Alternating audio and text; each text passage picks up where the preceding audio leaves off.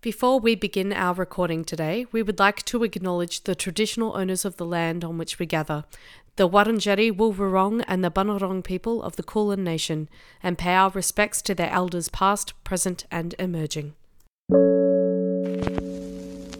When you wish upon a I want to be like you. Now we're cooking. What have we here? Hello, and welcome to Dissecting Disney Ditties Season 2. What? Woo! I am so excited. Thank you to everyone who has stuck with this show all the way through Season 1 and is now here for Season 2. That is ridiculously crazy and cool. My name is Staccas and I'm here to take you on a magical journey where this season we are going to work out what is the best Disney song that first premiered in a Disney stage adaptation of a Disney show. I should have just said musical. That was a really complicated way to say. We're looking for the best musical theatre Disney song. Disney musical theatre song. The best song in a musical produced by Disney. Done. Is that the one? Yeah, nailed it. Yeah, okay, cool. I'm really excited. This season I've got a whole list of amazing guests that are going to come on board and chat about these shows with me. And today I've got Jenter. Audience applause. That's me. So today we are talking about The Lion King, the stage musical, directed by Julie Taymor and won basically every award on the planet and has made more money than you and I could ever possibly dream about. Jenter. Yes. Tell me, how are you? I'm good. Just been busy with life. I'm doing a lot of that sort of stuff and yeah, really excited to get stuck into this this podcast about The Lion King. It would be great. Yeah. Good. What about you? Yeah, I'm good. I've been sick for 3 weeks straight, which is annoying. And I was meant to record last week, but I had no voice, and now I have a voice. So that's a plus. It is a plus, especially when you do podcasts. Yeah. That'd piss me off. Yeah. As a singer, yeah, you get it, baby. So why is it that you put your hand up for this show? Africa has a deep connection with me. I was fortunate enough to live in Africa in Zambia, in fact, for roughly 8 years. My parents were missionaries over there when I was younger, and then we came back and I finished my schooling in Australia and then went back again when I finished school. So I had a great time meeting the people and you know, learning the lay of the land and things like that. So how old were you? The first time I was about 8, came back when I was 12, 7, 8, yeah. And then the second time it was when we finished high school, so I was about 18. So it was good because I actually got to go and see all the friends I made when I was a kid. Oh, that's so cool. And also they're the years you're like cognizant. Yeah, it's not, exactly. I was there when I was 4. I vaguely remember what my room looked like. Yeah. You know? Yeah, I was fortunate in that way. Yeah, definitely. That's so cool. And love Africa. Yeah, well, you can correct me on anything I mispronounce or get historically inaccurate. Try. So let's jump straight into the stats.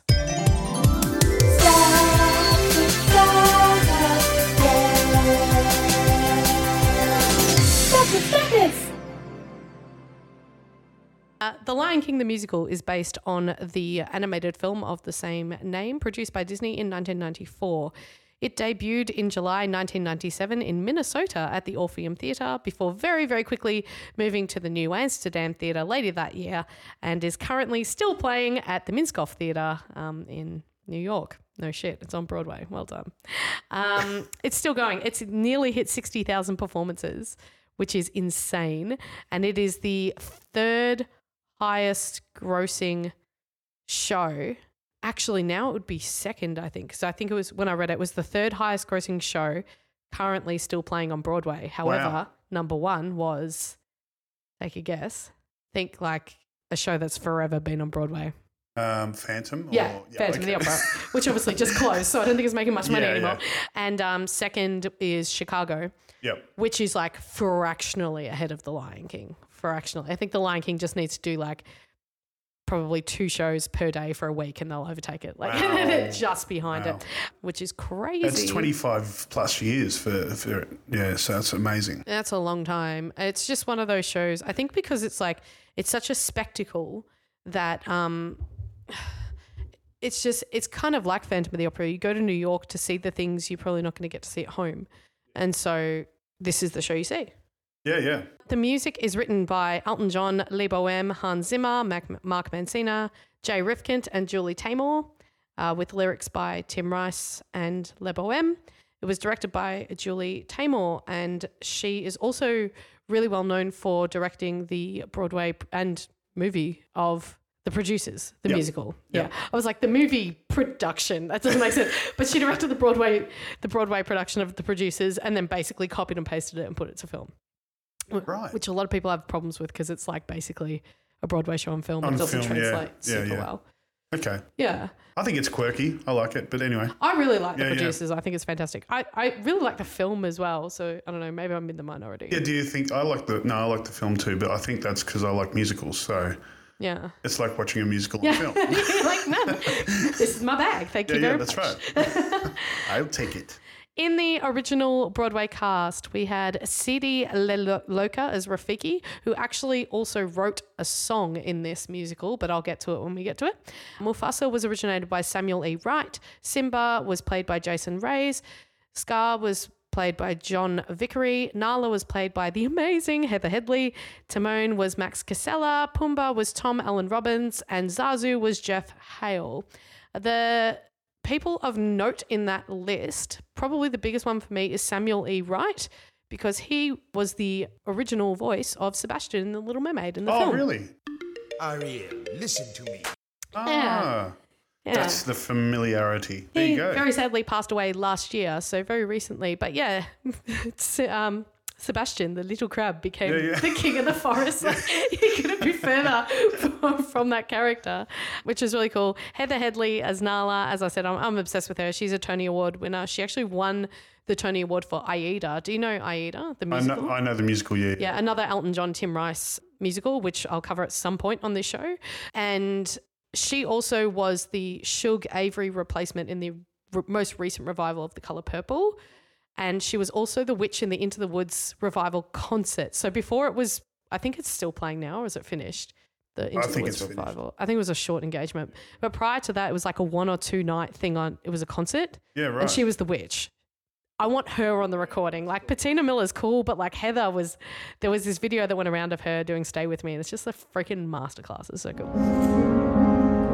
Don't you know what's out there in the world?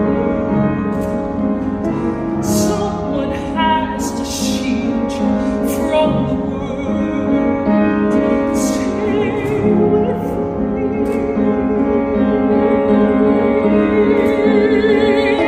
me. So she was Nala. That's really cool. Other people of note, are you into Star Trek? No. Well, let's say no. Flat no. John Vickery, who played Scar, was in Star Trek. Cool. Is that like, okay. 2 music nerds. Mark Casella, who played Timon, was Vinny Del Pino in Doogie Howser. Did you ever watch Doogie Howser? I did, but it's been a long time. Well, he was in that when he was younger, which is kind of cool. Yeah, right.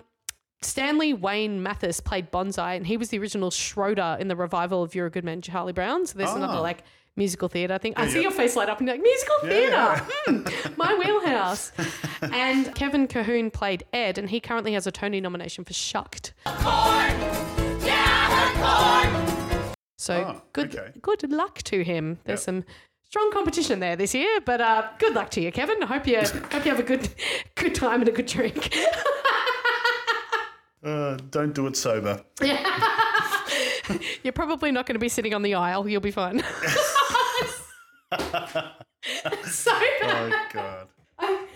I think of this interview with Alan Menken when they'd just done Little Shop of Horrors, the movie, and they went to the Oscars and they were sitting in the middle of the aisle and he said he got out his thank you speech to have a look at it, and Howard Ashman was like, you're not going to need that. Don't worry about it. He said, and then the following year they were nominated for Under the Sea for The Little Mermaid, and they were sitting on the aisle, and he's like, yeah, we felt better. Yeah. God. Like, what a giveaway. Kevin doesn't listen to this. What a giveaway, though. Like, I've been nominated. Oh, I've got shit seats. Well, I'm not going to be needed tonight. I'll have a double, please. Songs that you'll Crazy.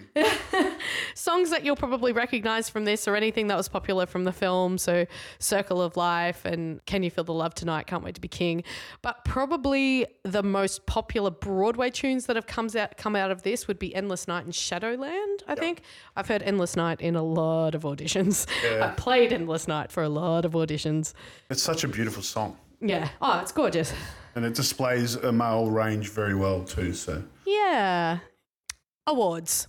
Tony. So this was unsurprisingly nominated for a lot of awards and won a lot of awards. I'll start with the drama desks. So this was 1998. How good are you with your... nope. Yeah, cool. Okay. I'm still gonna try and get you to guess these. Okay. So it was nominated for Outstanding Musical, Outstanding Featured Actor, and Outstanding Orchestrations. It lost Outstanding Musical. It's 1998. The musical that won was written by the same composers who wrote Seussical. The musical featured a heavily African-American cast. The musical starred Tony Award winner Audra McDonald, opposite Brian Stokes Mitchell. You're gonna be It starts with R. ragtime. Yeah, there you go. I'll just send this into 20 questions. It's probably screaming at their radios right now. Like, it's 20 seconds.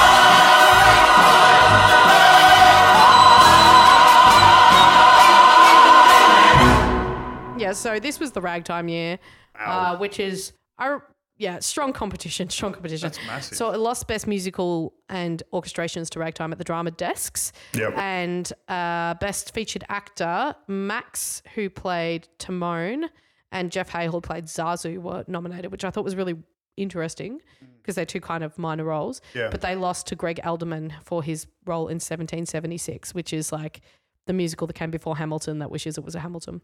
Yep.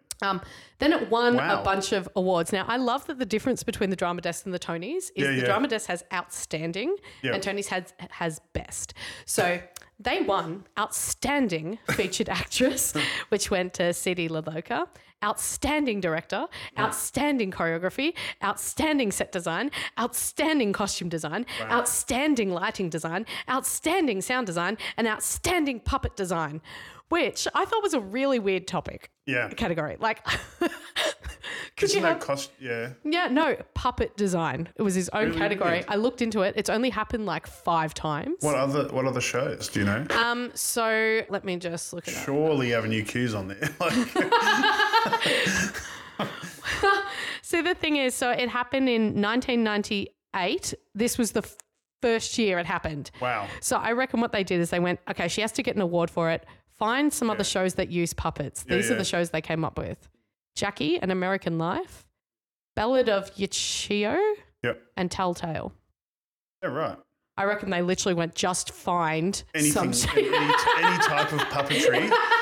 It could be a sock puppet, just, It happened again in 2017. Charlie and the Chocolate Factory won it. Yep. There was only one other nomination, which was 946, The Amazing Story of Adolphus Tips. Again, like, they've just got to find something to put it against so they don't know they won. Like, there's a chance they won't win.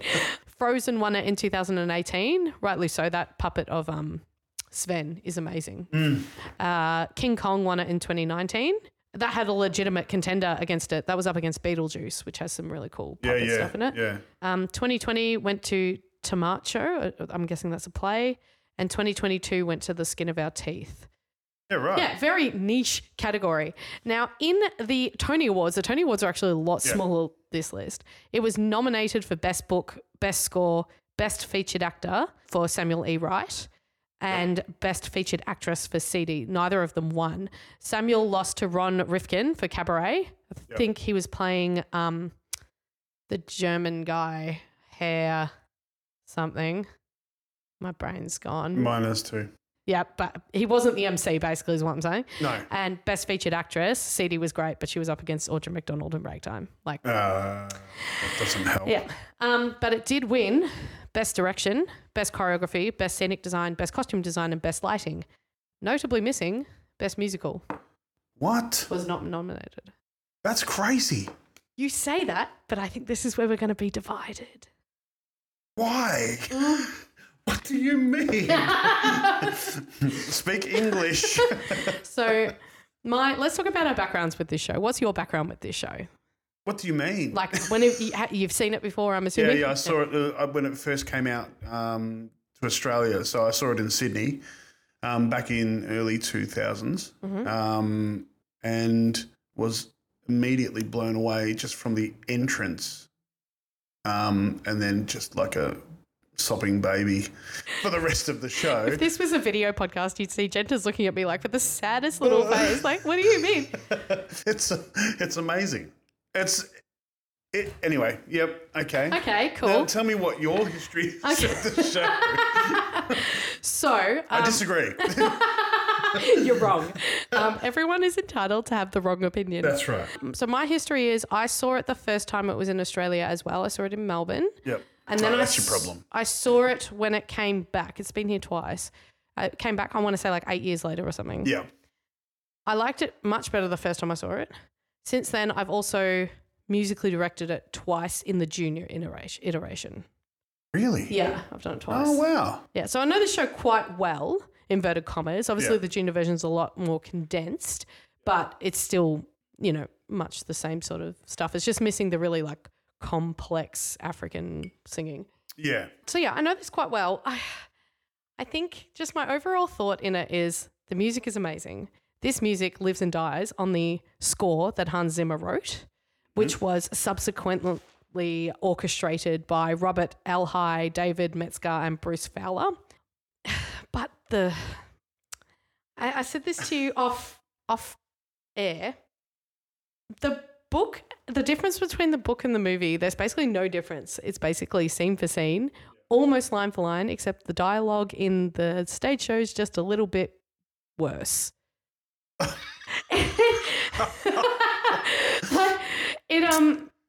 It just to me comes across as like pantomime-y a little bit. Like it's a little bit cheesy. Yeah, look, I can probably see that. But you said musical, right? So I'm thinking music. Yeah, but like as a show, like Yeah, okay. best musical goes to I know, the it's gotta best be the dialogue overall and- show. yeah. Yeah, otherwise you might as well throw a concert. And and it's just Welcome to Les Mis. Yeah. I don't love this show. I love the music. Yeah. I love the film. I don't love the show. Like- yeah, I mean, okay. Look, yeah, okay. Yeah. I guess I was just in La La Land with it because of it Yeah, took how me it back. speaks to you. Yeah, and it took me back. that's totally fine and valid. So the dialogue for me was, neither here or there. So I know, I get the gist. Just sing again. Why are you speaking? Sing. Yeah. Let's jump into... Oh, no, we've got the stats. I've already jumped in the stats, but let's jump into the hardcore stats. Okay. So to this day, that was a coaster. To this day, this show has grossed... Just take a guess. Pick a stupid figure. How much money do you think this show has made on Broadway? I would say 1.2 billion. No. 1.8 billion What? on Broadway. That's one. Just on Broadway. Just on Broadway. That's 1.8 ridiculous. billion I dollars. mean, that's amazing. Then plus all the, it is West End, played. It's actually played Australia. on every single continent except Antarctica. Wow. Yeah, it's been translated into 1 billion different languages, and they did an amazing April Fool's video, which I'll post on the socials, where they announced they were taking it to Antarctica. Wow. And they did full-on costumes, videos of rehearsals, as they're like, we're changing it to penguins. It looks so legitimate. Wow. And they're like, we're performing it in an ice theatre, and like, that's amazing. Simba's wearing fur, which is just strange. Who would go see that? Is what I want to know. Well, it's more. I was doing my research, and somewhere said it'll soon be the only production to have ever performed in Antarctica. And I was like, I'm sorry, what? This website listed it as fact. And it wasn't Wikipedia, it was some other site. And I was like, I'm sorry, who is going to see that? We're doing it for the penguins. The polar bears will be allowed to attend as long as they promise not to eat the performance. All the porpoises and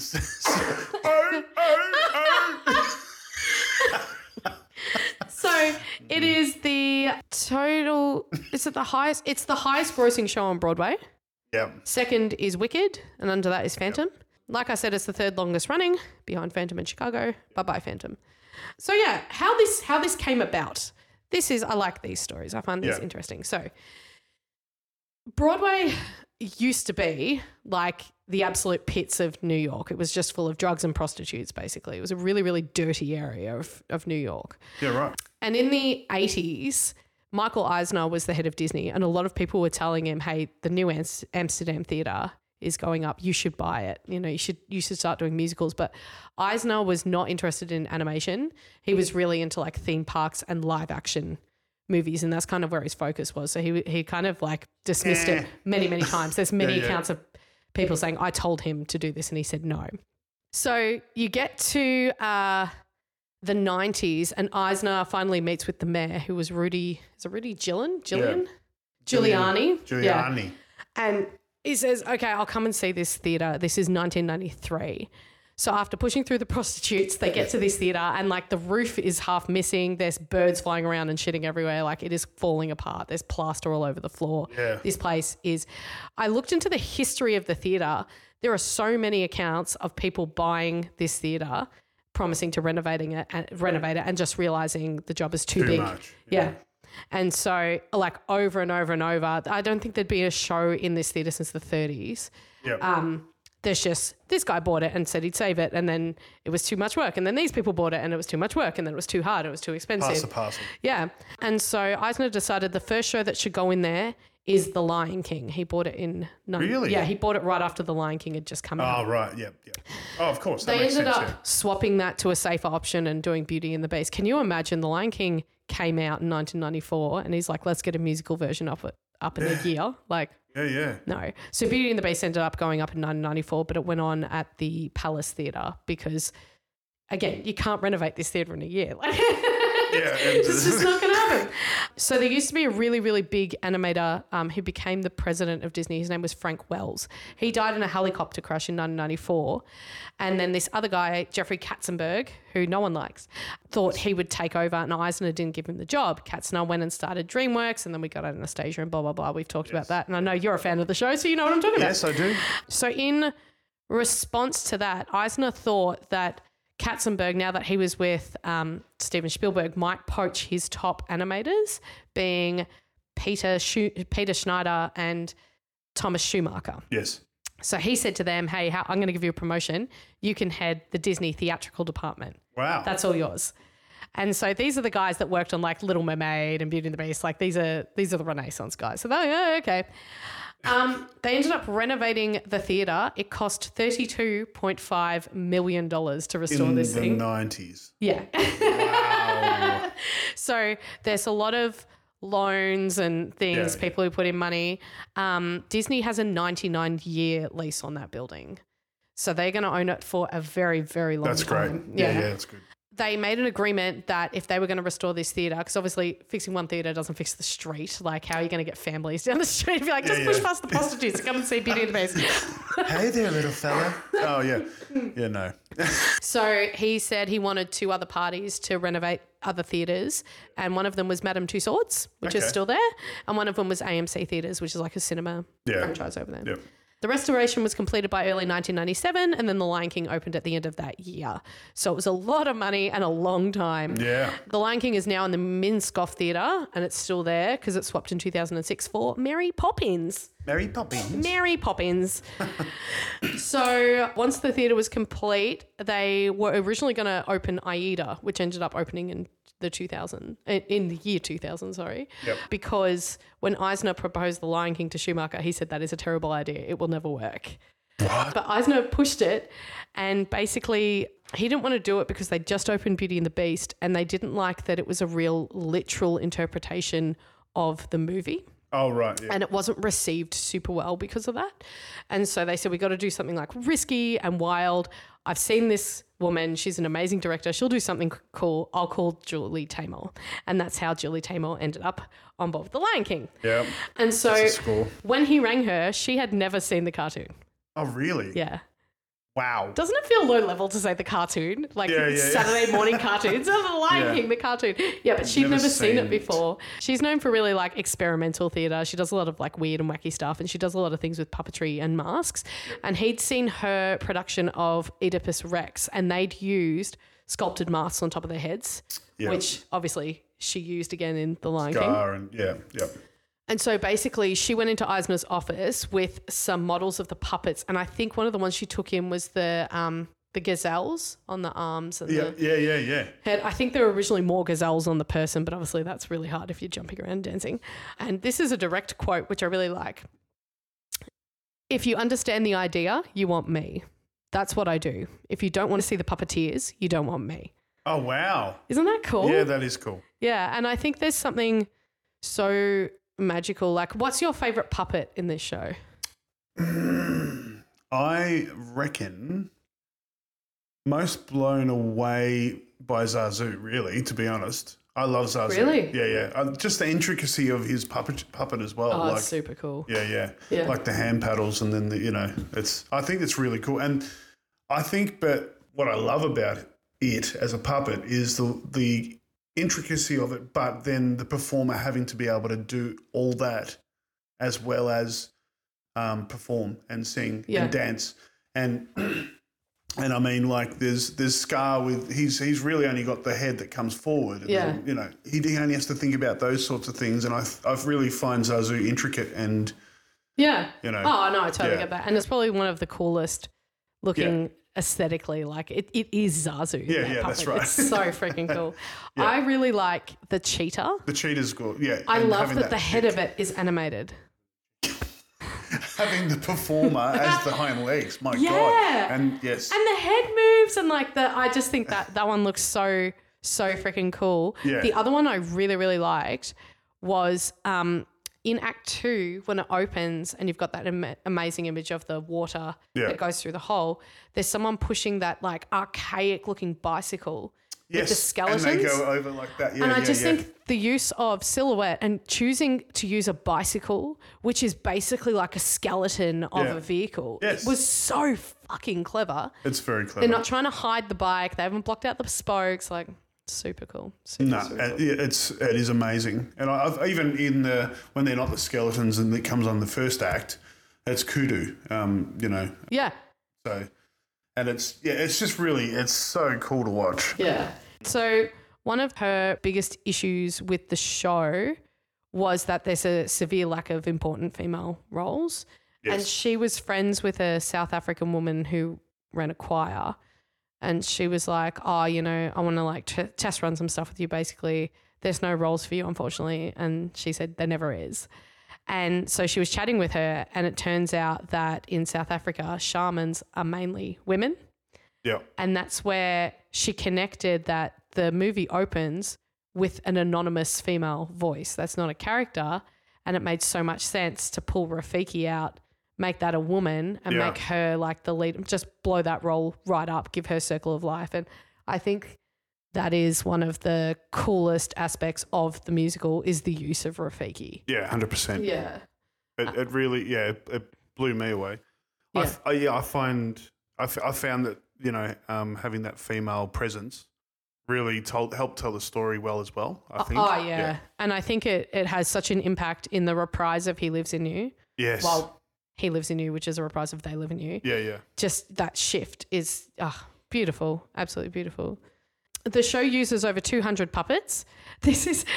I know that fact really well because I used to teach a year 7 musical theatre class. They had a choice of like 25 musicals that they could talk about. Yeah. And a lot of kids picked The Lion King. Wow. And I actually heard various things. I think one kid was like, they had over 700 puppets. I was like, what website did you use? No. I was like, did you not watch the 5 presentations before you? Yeah. And think, mine's a bit different. You're still choosing to stick with 700? You stick with it? Yeah. A point for commitment. Yeah. Like I said, it's played on every every continent except Antarctica. There's over 50 people in the cast. Not that you can tell by some of the severe underuse of ensemble in some of the numbers, but we'll get there. And it was originally orchestrated for 23 people, which is why the cast recording sounds so amazing. Yeah. And now, because of space and budget and keyboard technology, the orchestration is now 10 players. What? Isn't that crazy? From 23.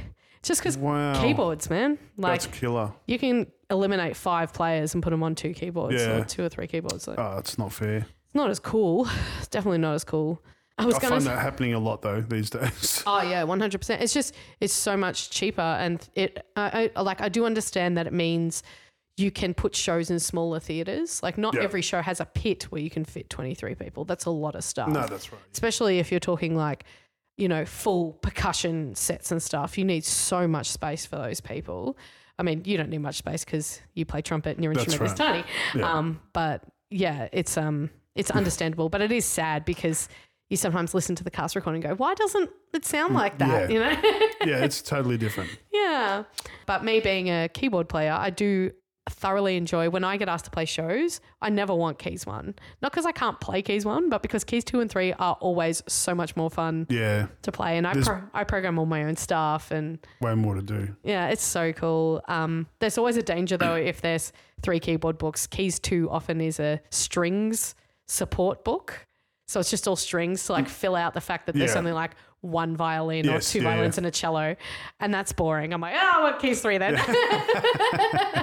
Pass. Yeah. So before we jump into the songs, do you have anything else you want to mention? Not really. I think I've said what I want to say as far as how blown away I was by the actual genius that is Julie Taymor. Like her ability to transform a stage into the Serengeti, like, is incredible. It's my favorite musical, full stop. Amazing. All right. Well, we'll take a short break and we'll be back after that. And just like that, we are back. Hooray. Did you have a nice break? It was a fruitful break. There were apples, bananas, and strawberries. I didn't eat any fruit. So.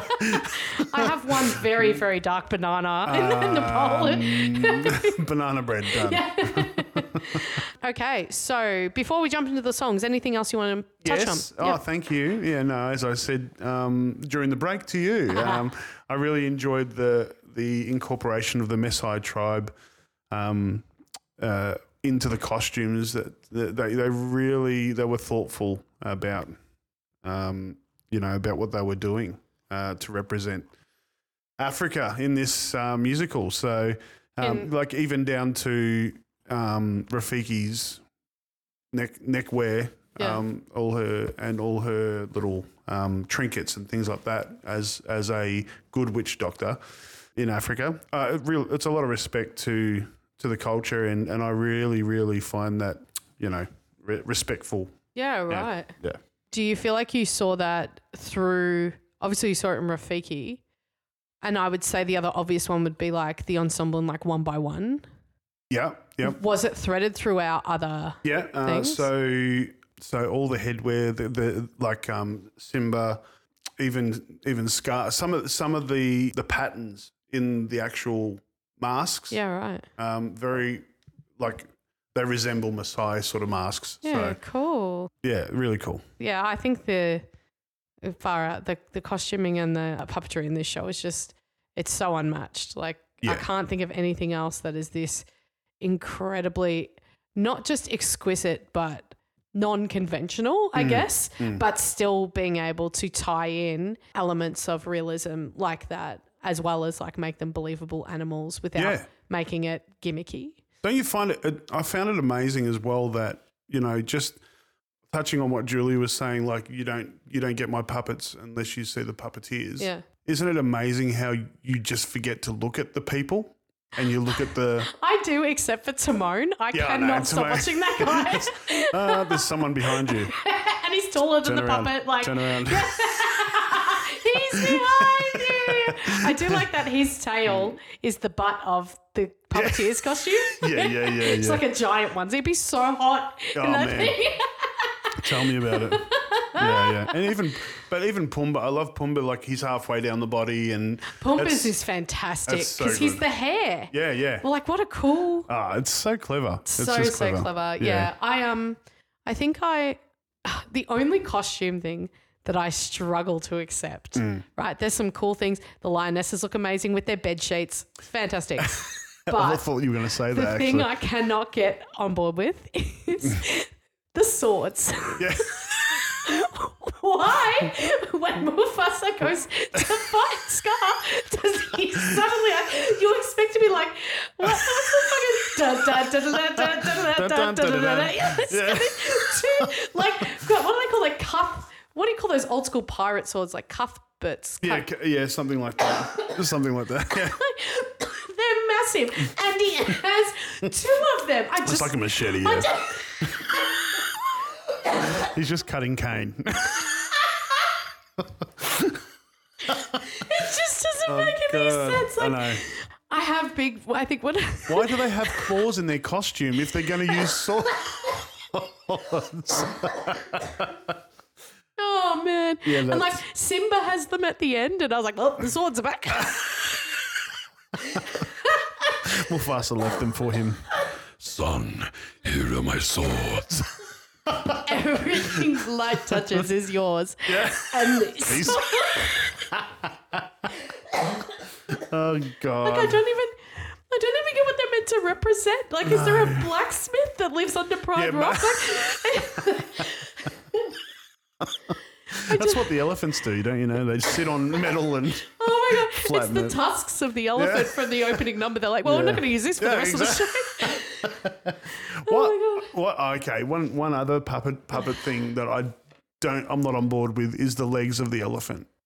What? Yeah, I don't dig it. Why? It just looks so weird. No, but aren't they just like the trunk like It's legs? people. Yeah. It's just Yeah, but they're in the legs, individual aren't they? person in the leg. Yeah. And if they don't get it right, the elephant looks a little bit challenged. Did you notice? You didn't notice. They come up on stage and then all of a sudden it just rushes on. Okay. Two things. One, I did notice because we watched a bootleg of the 2011 London production. 13. Far out. The 2013. Every time I say it's a different year. 2013 London production, right? Yeah. And I remember, that's what I remember from The Circle of Life. I think of that and I think of the elephant. And I think both times that I saw it, I just burst into tears both times I saw it. And this one, It's just risky. you can't see the aisles, right, in this from this camera angle, but the elephant kind of like jet legs. It's like I'm late. Get up there. It just kind of ascends like Jesus onto That's the stage. crazy. It's so fast, but it didn't stop me crying. Like, I almost felt like the front left leg, because he was the one getting swung around, I almost felt like he was flying. I'm like, oh my God. It was like he was on I don't know, you know, those spinning things in the parks, the kiddie parks. oh man, I'm done. But yeah, but that was my only other gripe. Oh my God. Okay. So now that we're past that, speaking of Circle of Life, let's Yes. quickly talk about that.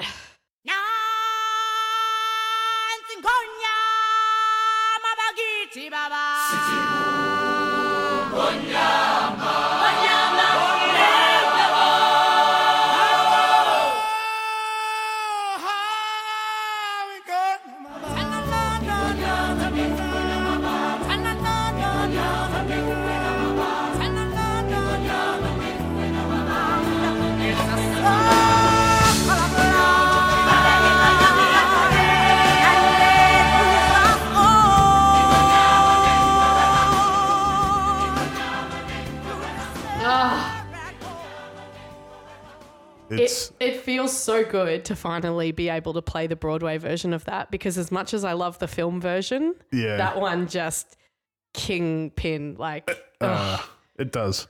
Nails it to the back door. So good. So the recordings that I'm going to use throughout this podcast are the original Broadway cast. However, what we watched was the London cast that recorded it. That was filmed about 10 years after this, nearly 10 years after this was recorded. So the way that we're going to rate songs is we're going to be rating only the songs that were first introduced in the Broadway productions. However, that doesn't mean we don't pretend songs like Circle of Life don't exist. So this was the song that won, spoilers if you haven't listened to season 1, this won Best Disney Song.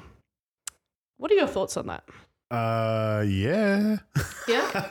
I was in total agreement. I mean, it was left to the fates really in the end, but I felt like this is probably the best song that come out of Disney. Yeah.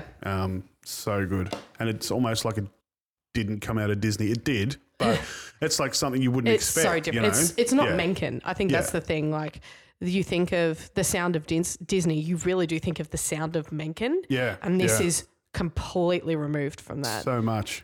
I don't know. I personally think the best Disney song is a tie between Show Yourself from Frozen 2, which I think is a masterpiece. And this, please say this. The Bells of Notre Dame, which opens Hunchback of Notre Dame. But that's because you're a muso. Masterpiece. Yeah, we're talking about the best Disney song, man. and Circle of Life. I think Circle of Life just has so much swing when it comes to the nostalgia vote. Yeah. Which was really difficult. We recorded for 2 years, season 1. It's really hard to take the nostalgia vote out. It's really hard to be like, I love this song, so flat fives, or this is my childhood movie, so flat fives, you know, because that's not real. I mean, that's why some people will fight to the death to say When You Wish Upon a Star is the best Disney song. Yeah. Because it's their song, it's the nostalgia vote, which is completely valid. But if we did that, then, you know, it would kind of ruin the point of the show. Right? Like, what's the point? Like, but I love this movie. I think they're valid opinions, but you're wrong. No, Hunchback of that is such a beautiful piece of music. I love it so much. So dark, it's so cool. Yeah, I don't know. I guess I have extra nostalgia because I lived in Africa, so that I suppose. But I guess it's also something that I never pictured would come out of Disney. Yeah. Like a true representation of an African, you know, story. Yeah, using anthropomorphic animals, but yes. Yeah. So yes, the movie opens with the most iconic opening to a film ever. I actually saw on Instagram yesterday someone had posted, my teacher told me you can't hear images, and it was just a picture of the sun from The Lion King. Yeah. Perfect. Oh, yes, you can. It's such a great opening. It's such a great opening that the live action film absolutely fucked. But that's a topic for another episode. Okay, so this opens, all the animals come out, and then we move into the first original song of the production, the musical. I just can't say the word musical for some reason. Cool. Yeah, I'm only 2 gins in. And this is the Grasslands Chant.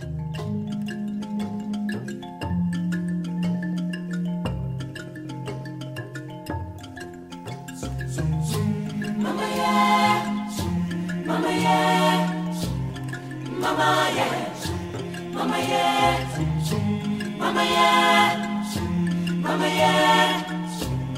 Mama, yes. Mama, yes.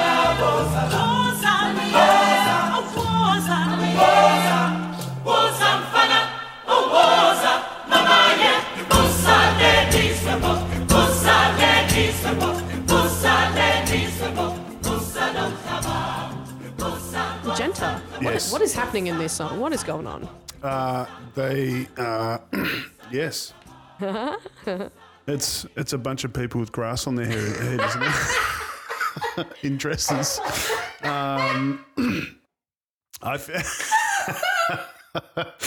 I feel. I think it's great, actually. Isn't this where? So he takes Simba to show him the land and stuff. Isn't that right? Is that We're what this almost is? there. We're almost My there. God. He's teaching Simba to hunt. Oh, that's right. Yeah, they're bouncing. Yeah. And there's the puppets running through. Yeah. Sorry, my bad. But yes, it is people with grass on their head. No, I think it's really cleverly staged. Yeah. I feel like to just have that sort of creative genius to go, okay, well, we're just going to put grass on people's head and make them sway, and then they can run through it, and they'll have different levels and all that sort of stuff. I It's like just that it crazy. starts with puppets, Yeah. like actual That's puppets. right. Yes. Yeah. It's Yep. cute It as. is. Yeah. I really like the use of the skirts, that they turn and the skirt It is sways. structured in a way that it hits a beat after Yes. they've turned. It's so cool and so It is. pretty. Yeah. No, it's really clever. It's a bunch of people with grass on their heads And then wearing the buzzards dresses. come through. Yeah, God. Yeah. Go away, buzzards. Yeah. Oh my God. Yeah, I think this is quite cool. So Wars Art and Fun Art is like, come on. Like come Young man, soon. isn't come, it? Come Yeah, on. and Yeah, Fun Art it's is just kind of like usually young. encouragement to like come along kind of thing. Okay. I think it's beautiful. Who wrote that? This is so basically what I've gathered is all the stuff you didn't get in the film is Le Bohème. Yeah, okay. It's either songs from Rhythm of the Pride Lands that has been reimagined, or Julie Taymor actually assisted writing some of this stuff as well. Yeah, So I right. think they collaborated a lot on this Wow. stuff. So yeah, let's go with those two people. It's just so beautiful. I Yeah. love the kalimba in it, and Yeah. it's just So much kalimba, Yeah. which is from memory. That's like a finger thumb piano. thumb Yeah. piano. That's my better word. It's like you're using your thumbs, and just to get a fingers. picture, she's using her thumbs and saying fingers. Okay, But you know, it's like dunk, dunk, dunk, dunk, correct. dunk. Yeah. Correct. Yeah, and they usually have they'll use like a hardened shell on the back and a slab of wood on top, and then they'll put a sound hole in it and have the metal bars across the top tuned. Yeah, and it's just you basically flick them down when they go back up as they hit. They No, make the it's sound, just you hit your nail on the usually, or it's just the point of when you sort of flick the edge of it that Yeah. makes the sound. That's yeah. so cool. Such It's a so cool good. instrument, which I can guarantee is all keyboards now. Yeah, Probably real ones on this recording. yeah. I but- was sort of like, sounds more like a xylophone. So we're rating them. I'm going to have to get a tissue in a second because I can't. No, I'll do it now because I can't say N. I'll do that. So we are rating these songs based on a score out of 5 each in the categories of music, lyrics, staging, and contribution to the overall production. Yes. So, would you like to go first? No. So, with our scoring, Your turn. yeah, I can feel like I just you're- want to get a vibe of what's going on. Yeah, okay. So I'll start. Yeah, So yeah. I wasn't super kind to this song, so I just don't think there's heaps going on. So I gave it 2.5 for music, 1 for lyrics because it's just a round, 3.5 for staging, and 2 for contribution. Ooh, 3.5 for staging after we just spoke so fondly of it. Well, I think it's cool. I just don't think it's anything like phenomenal. Like it's Yeah. not the thing I remember from this show. Yeah. Yeah. What about you? So music I put 4 because I think it's beautiful. Mhm. Lyrics, yeah. I've Yep, it's not a number. I don't think. I don't think my document will be able to compute 4 Lyrics. plus yep. What did you put for lyrics? I gave it 1 Why? because it's a round. Correct. So that's the famous thing that is applied to most African music is though it's like a round sort of thing. So I put 2. That's okay. You don't have to apologise. For staging I put 4. That's okay. That's And- half a point less than me. Yes, and more than me. More than you, thank you. Sorry. And contribution I put 4 as well. Because I find that's part of the story, isn't it, really? So Yeah, I just don't think if the song was missing, the scene would still exist. 100%, actually. I might take that back. 2. Okay. Like it doesn't, for me, contribution is about, does it further Affect. the story? Yeah, If yeah, it was missing, would it leave a giant gaping hole There's in the another story? song that I thought exactly of that down further, Yeah. which I'm like, So, yes, that'll come up. All right, so we move on to a song that was written for the movie, put in the movie, I think, in original drafts, and then cut from the movie, and then it was put in the musical and lasted like 5 seconds before it was cut from the musical. But I feel bad for this song, so we're going to rate it. This Yeah. is The Morning Report. It's an honor and a privilege, a duty I perform with due sense of decorum and with pride. With deference and great respect, very much the norm, plus a hint of sycophancy on the side. Chimps are going ape, giraffes remain above it all. Elephants remember, though just what I can't recall.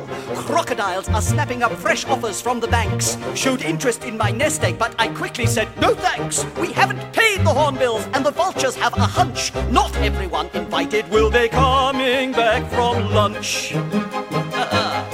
This is the morning report. Gives you the long and the short. Okay, so this song that no one wants, it's Yes. just like the unwanted duckling, you know? I love it. Yeah. Can I just say, I love it. Yeah. I think it really sets the mood for Zazu's character. Yeah. It's almost what's that?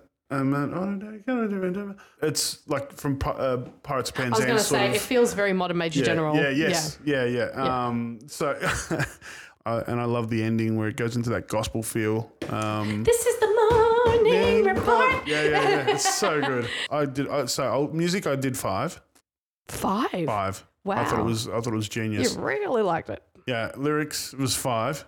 Whoa. Yeah. Hey, I'm a virgin here, okay? Yeah, okay. Yeah, I can tell. Staging, I gave it a 3 because I don't know, it was here or there. And what are the ensemble wearing? Yeah. Yes.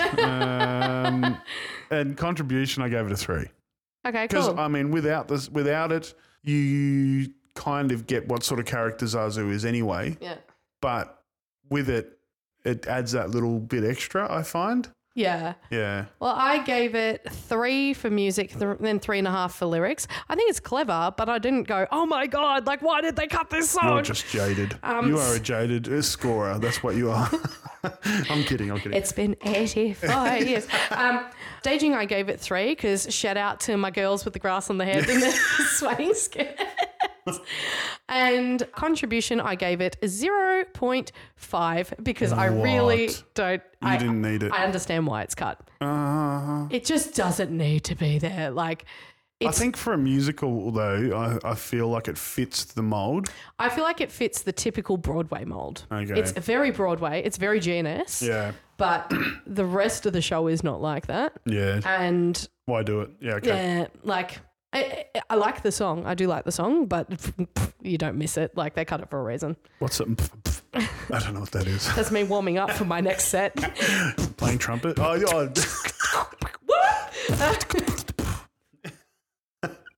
That was amazing. The face, I didn't know what was going That on. was amazing.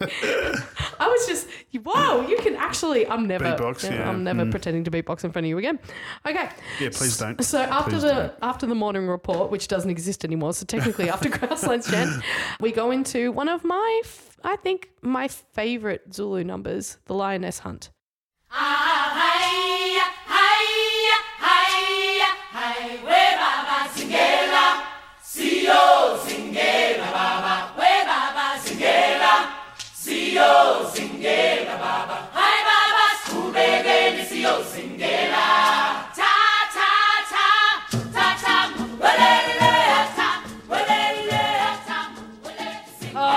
Yeah, So hot. it's so good. So hot. It is so good. So this is the Lioness Hunt. This is the first time we see Nala.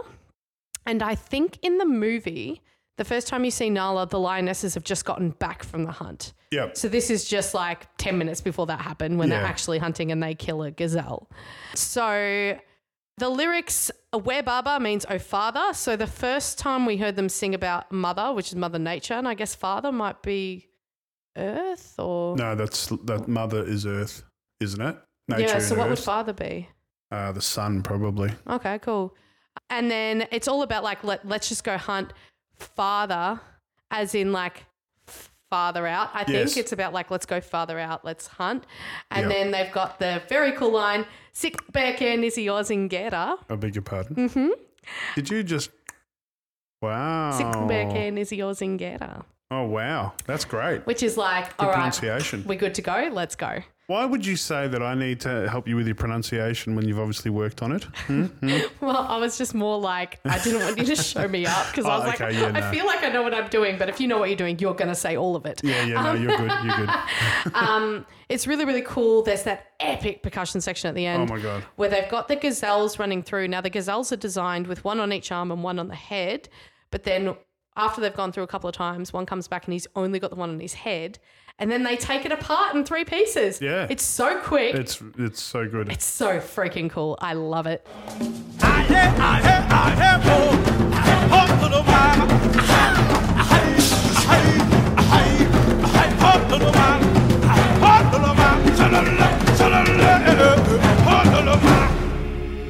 The costume design of these lionesses is magical. These are the bed sheets. Yeah. It's just the way that the lionesses move as a pack is one of my favourite things. And they come back a few times as packs in Shadowland and Rafiki's Morning. Yeah. And every time it's just such a magical thing to see. I think it's gorgeous because it's really feminine and Yeah. it's showing that femininity, yet also this song shows their ability to, to hunt. Well, that's what it's that's called. what lions do. Yeah, that's right, exactly. The female lions go and hunt. And the guys And the guys just lays around and shag any lioness not? that comes along. Hey, baby. Nala and Simba are definitely cousins. Oh, my God. Yeah. No doubt about it. Yeah. So for this, I gave it 3 for music, a 1 for lyrics, 4 for staging, and a 2 for contribution. I think the use, so this to me, this is really great use of around inverted commas, you know, repetition of a musical theme, the way that it layers and then takes a U-turn right before the antelope comes on, and then we get that like cool additional melody by the antelope. He's just kneeling on the ground whilst they like tear apart the puppet, but he's the one doing that riff at the end, which is just cool. It's just so musically interesting because it builds and builds and builds and builds. That to me is really, really cool. All right, what about you? Music was 4. Mm-hmm. Lyrics 2. 2. I was going to say 5 then. No, it was 2. Staging I gave 4 and a 3 for contribution. And for me, I think it's these types of songs. So, I think it grounds the musical itself. So I think when I think of contribution, I think of it adding to the cultural influence in the musical, not so much the storyline. So yeah, 100%. And that's why like I haven't given them 0 because I think, it does exactly that. It just reminds us of like where we are and the traditions of the land. Because at the end of the day, we're watching lions. Yeah. Like there's nothing culturally significant about the way that lions live. Like lions could technically live anywhere and they'd still be lions. Whereas true. This ingrains like the culture of Africa into... They're correct. Yeah, whereas the movie doesn't really do that because there's no people in it. And I think the staging's quite good in the fact that it's just really sparse. So it allows for you to see that. Even the like their dancing moves and things like that is very African style, you know, and it really adds to that cultural thing. And like when you think of the savannas of Africa, it's not like there's trees everywhere. Like, no. So it kind of explains why the stage is so bare. Yeah. Because it's a whole lot of nothing in between. You know, the something is where Timon and Pumbaa are. Yes, exactly right. Yeah, exactly right. Oh, funny. Pride Rock, a whole lot of nothing, Timon and Pumbaa. That's basically the layout of the savannah, right? Yeah, that's right. So following this, we've got I Just Can't Wait to Be King. And now I have feelings about this song.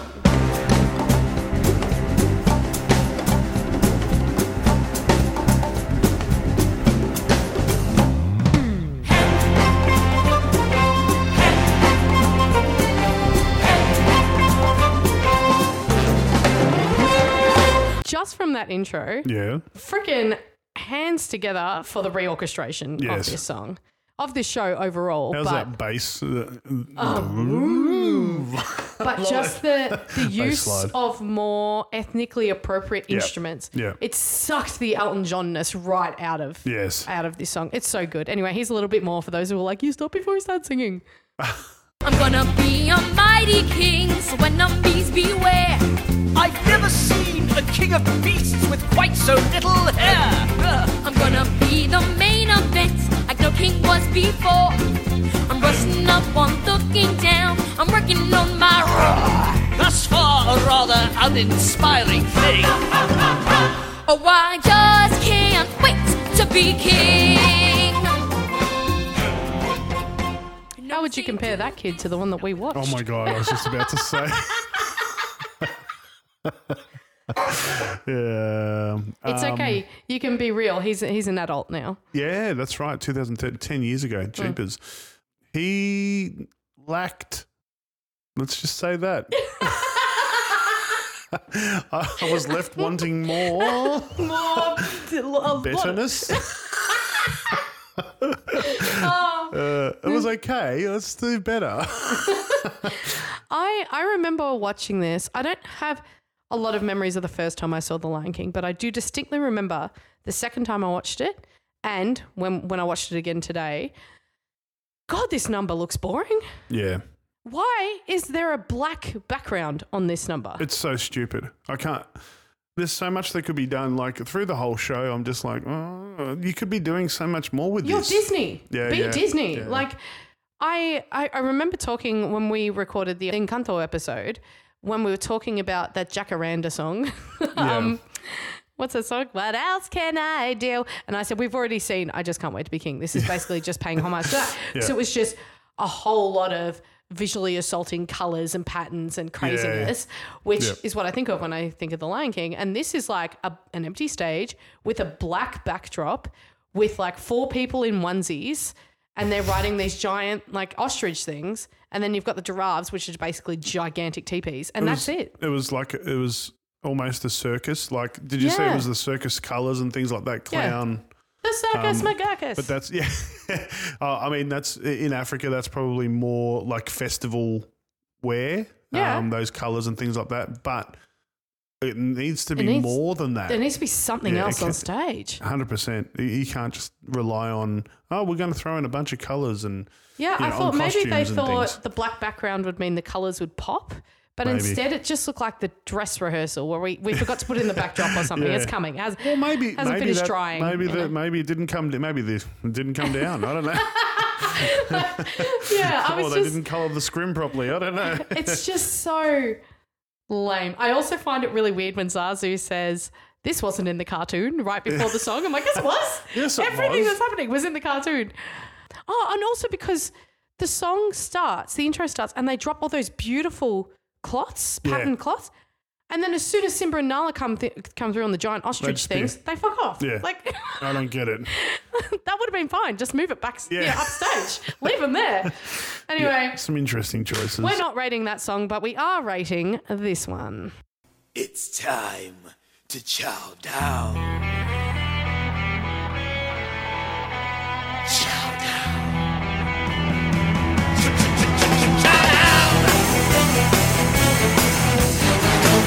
I'm chomping at the bit, baby.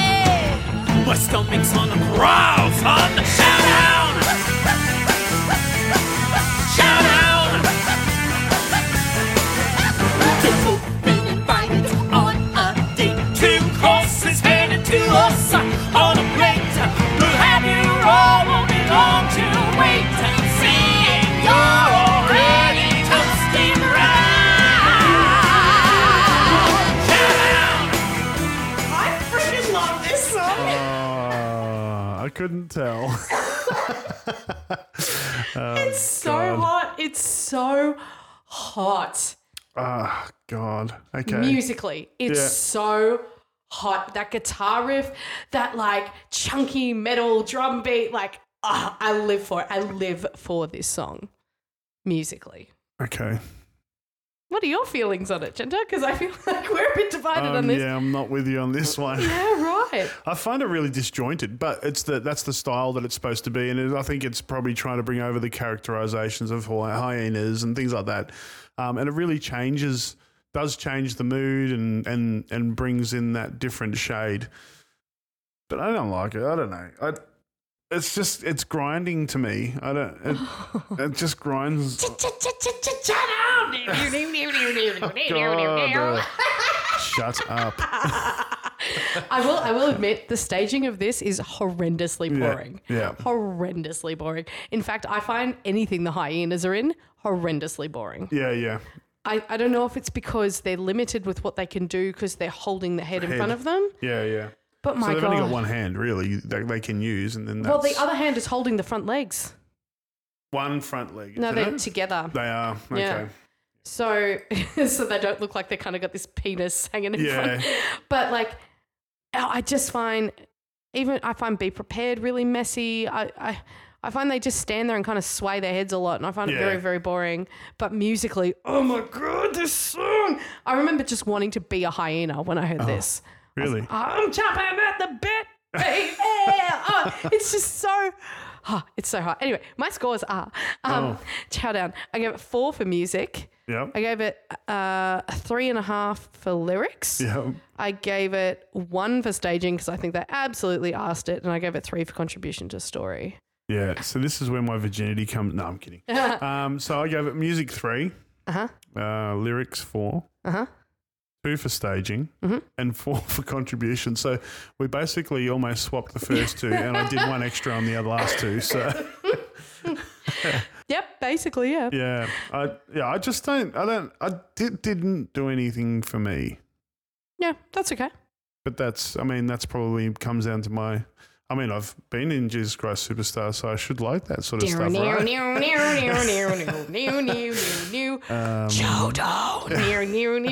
Oh, it's so good. I think it's clever, but yeah, I don't know. It really does change the mood and probably not for my liking. Okay, There we go. fair. Everyone's entitled to be wrong.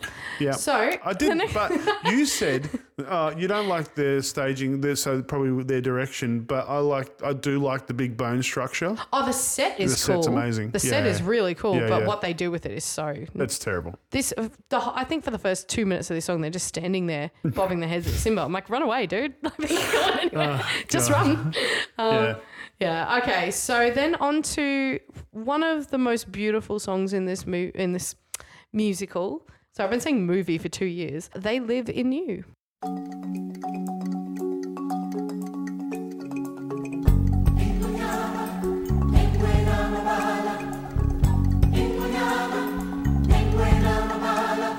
Night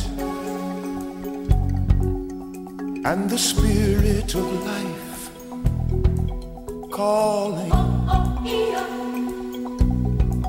Mamela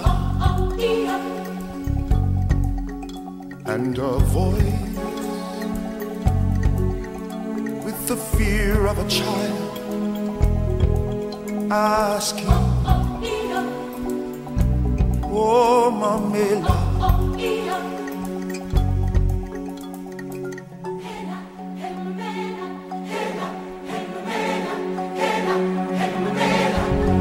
they live in you, they live in me,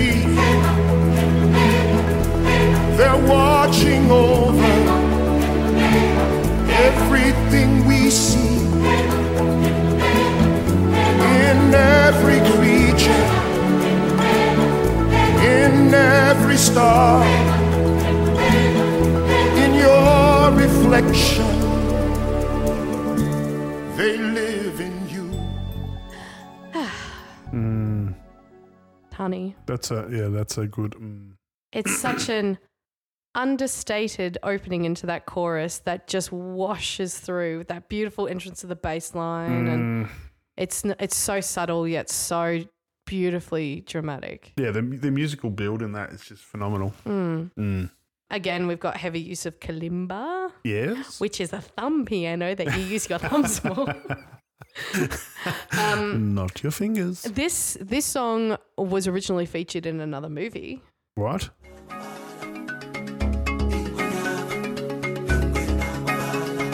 Night and the spirit of life calling Manila and the voice. What is this?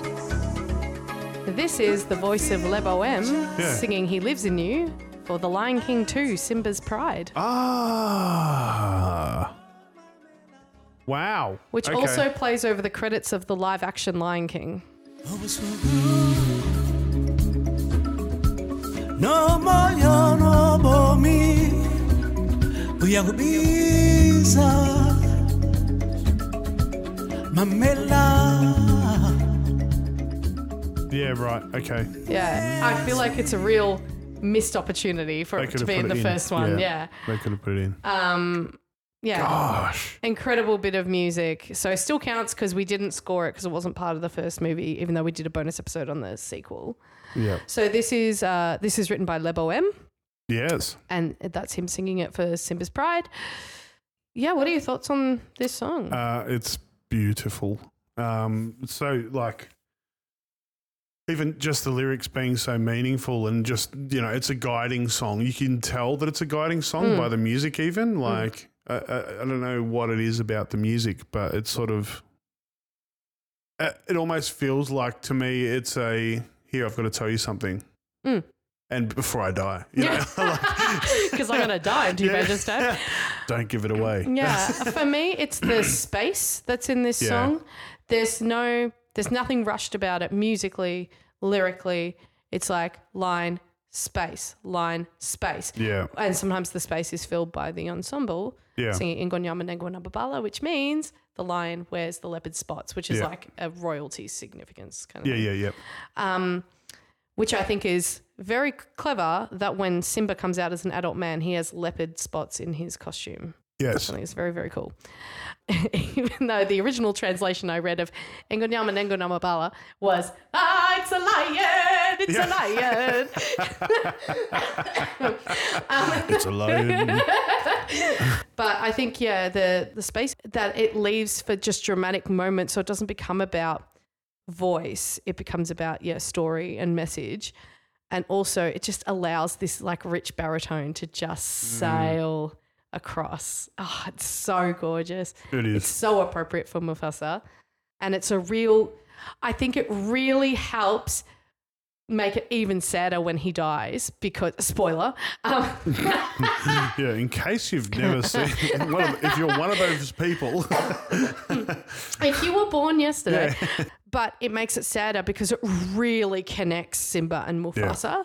Whereas in the film, you just get everything the light touches and then he rescues him after the encounter with the hyenas and then that's it. We go to the stampede. Whereas this gives a real father-child bonding moment. Exactly. I put down in my notes, it's the chat, it's like the chat about life. This is how to, how you live your life. And because this is in the film. This is we die and we become the grass and the antelopes eat the grass and they poop it out and then someone else eats the poop. And this is just a nice way of putting it. It's the poop.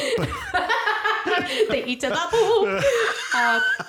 But I think it's just it's stunning and 100% deserves to be in this show and in this story. What did you give it? I gave it a 5 for music, 5 for lyrics, 5 for staging, and a 5 for contribution. Ding, ding, Flat ding, fives. ding, ding. Flat fives from Jenter. I loved it. I gave it just shy of that. What? I gave it a 4 for music, a 5 for lyrics, a 4 for staging, and a 5 for contribution. So you gave it 18. There you go. Yeah, Nice. I think it's because... What's wrong with the music? Tell me. Because there's another version of it later that's better. So you got to do the song for the song, man. Yeah, no, but it doesn't... It makes me feel... but it doesn't make me go, holy shit. For me, a 5 is a holy shit moment. I mean, this is why I messaged you saying this show is full of high Maybe I moments just need here. to This say is not good. Yeah. For me, my bar is 5 is holy shit. Okay. Anything that's just that was fantastic was 4. All right. Yeah. I should learn the oldest then. Yeah. Yeah. Great one. Yeah. Absolutely beautiful. Probably would have been aided by a slightly more acty Simba. We definitely needed one of those. Was Simba there? Oh my God. And that's all. Oh, no, that's not all the songs. We've got 2 more songs that play until interval. So we've got Be Prepared and we've got Hakuna Matata. Be prepared.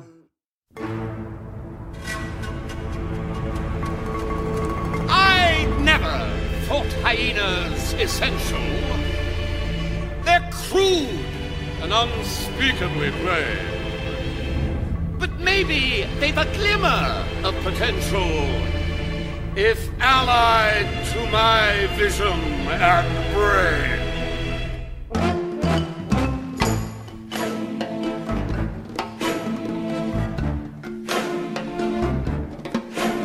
I know that your powers of retention are as wet as a warthog's backside.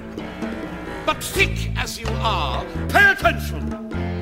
My words are a matter of pride. It's clear from your vacant expressions the lights are not all on upstairs. But we're talking kings and successions. Even you can't be caught unawares. Be prepared! Yeah! Be prepared! We'll be prepared! For what? For the death of the king. Is he sick? No! Patrick Page was the replacement for Scar. That's Light and Day. Yeah. He's- Patrick Page, most people will probably know as Hades in Hadestown. Yep. Hey, little songbird, give me a song. I'm a busy man. Or if you're a fan of the Hunchback musical, he was Clopin. Frollo, the priest. Okay, yeah, Hellfire. yeah. He is incredible as Hades in Hadestown. I was fortunate enough to see him live, and Wow. he is a true contrabass. Oh my God, those notes. Yeah, I do not like the performance on this cast recording. No, Ooh. I'm with you. It's like not creepy enough. There's no raspiness to it. There's no darkness. it's in missing that darkness Yeah. that Jeremy Irons had, despite the fact that he did not sing basically any of Be Prepared. So there's a lot of stuff on the internet you can read about how Jeremy Irons didn't sing the last half of Be Prepared Yeah. because he was unwell. That's right. However, Jim Cummings, who played Ed, filled in and sang the end of Be Prepared. Now, that's what the internet tells us. Jim Cummings was actually at the Comic-Con, I guess you call it, in Melbourne recently. Yeah. And we asked him, how much Really? of Be Prepared did you sing? And his reply was, most of it. Wow. Okay. Yeah. So, Wow. interesting, fun. That's a good opportunity, exclusive, isn't it? yeah. Yeah. Tell me You about heard it here on Dissecting Disney Ditties. I could be rich right now. I You could be. So, yeah, that's a shame. What did you, we'll just brush over these quickly. What did you think of Be Prepared? I could take it, leave it or take it. Yeah. I don't know. I just didn't have that aggressiveness or that darkness that the movie has. I think the colouring was part of the problem. Yeah. It was orange and yellow, Yeah. like The Circle of Life. What colour's the movie? Black, Green. pink. It's black and green. There's all that green smoke crap that comes up from the floor. yes, of course. Yeah. Pink. Be Prepared is pink. Yeah, there was the femininity side. I found it a little off-putting because it wasn't as dramatic as a animation, cartoon animation, I whatever you think want to call it. overall the problem with this stage production is that it's too afraid to be dark. Yeah. This is quite a dark film. Yeah. It's got those moments of relief, like I just can't wait to be king, but embrace the darkness, man. He's evil as shit. He murders one lion and nearly murders a second lion. And he's old and he's frail and he's in charge of all these like really mean animals, which animal purists are really mad about because they're not actually hyenas are not vicious. Yeah. at all. I mean, they still will kill you, but Yeah. they're not quite like this. Okay, so that's Be Prepared. But in saying that, even with I agree with you totally, because even with the Stampede, I don't think it's dark enough. Especially, I think, towards the end of it, when he dies, it needs to be something dramatic changing. Yeah. You know? I don't know. Speaking of the Stampede. Yes.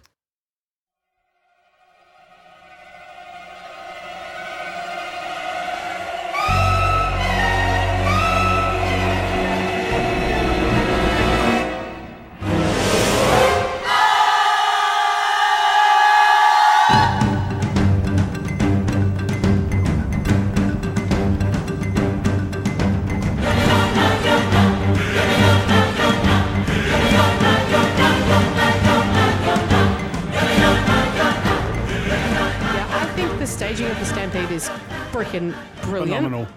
Oh my God. I totally agree. The use of the puppetry in that is mind-blowing. The spinning and buffalo they get slightly heads, bigger like and slightly bigger and slightly bigger. It's terrifying. Yep. Absolutely terrifying. Yep. So good. But yeah, I agree. Seeing I get it's hard. I get it's really hard, especially because we walk on two legs. But seeing Mufasa just kind of like run in between people running on the spot. And even Simba like running on the spot and then like angling that way and angling that way. It looks a bit video gamey. Yeah, it does. I It's do very think- two-dimensional. Yeah, I think Mufasa's death is cool. I think the way that they strobe it as he falls is beautiful. Yeah. But the lead up to that is, a little bit like, just Lackluster. pretend you're like trying to climb the wall and you get up like two handholds and you clearly wouldn't die from that height. Like, Yeah. So following that is a piece called Rafiki Mourns. Now, this is a fun fact. This was written by Sidi Leloka, who plays Rafiki.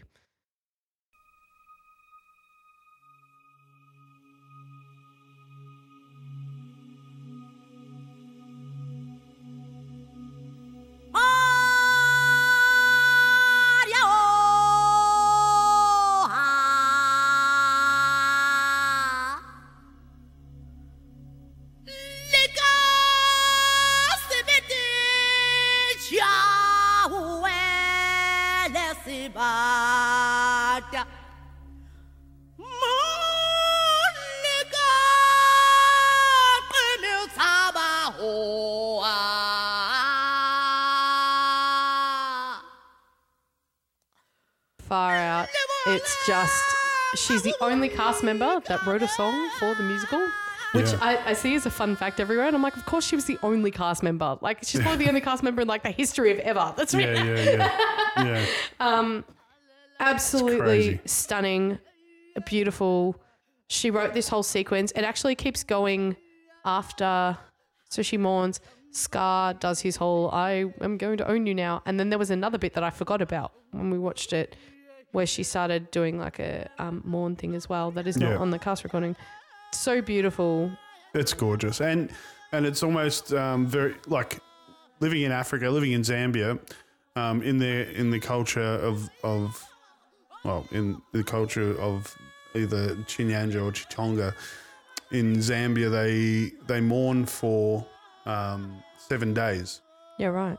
And there's a lot of vocalizing loss, and that's the way that they pay homage or pay their tributes to the mourning and of their loved one. And it'll be for hours and it'll be through the night, and you'll hear it from afar. Yeah, wow. So that song actually just reminds me of, it's very, it's very corrective of that mourning sound. Yeah. That sort of screaming. Yeah. Without screaming. But yeah. But a sort of a wail. Yeah, a wail. That's right. Yeah. A wail. Yeah. I think the fact that she wrote it, it just feels like it comes out of her. The one when we watched was fine, but it felt very rushed for starters. She kind of ran on and just started singing. This just has it feels improvised. Breath. Yeah. It's just beautiful. The inclusion of the breath from the lionesses later on, and then the staging of them pulling the tears out of the mask. Holy crap. Julie Taymor. How awesome is that? Julie Taymor, man. It's gorgeous. It's haunting. I love it. That was even more, reminded me even more of it is they're always in, they there's always a family together around mourning time, and they all together and they're just mourning and mourning. And that lioness pack, just those tears coming out is just it's just correct. Anyway. It's beautifully powerful. Yeah, so good.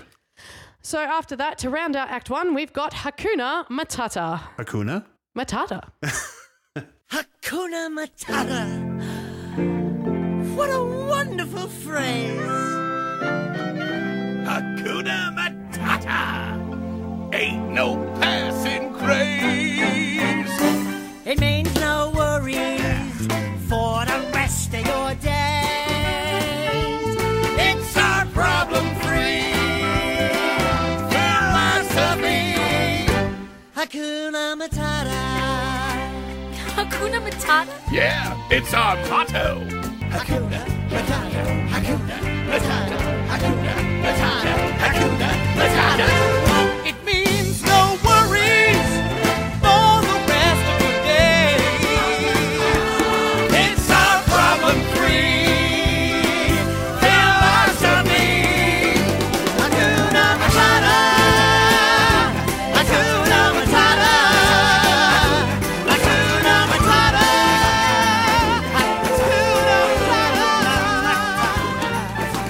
I say Hakuna. I say Matata. This was very underwhelming when we watched it. They kind of just walked off. It was terrible. I didn't get it.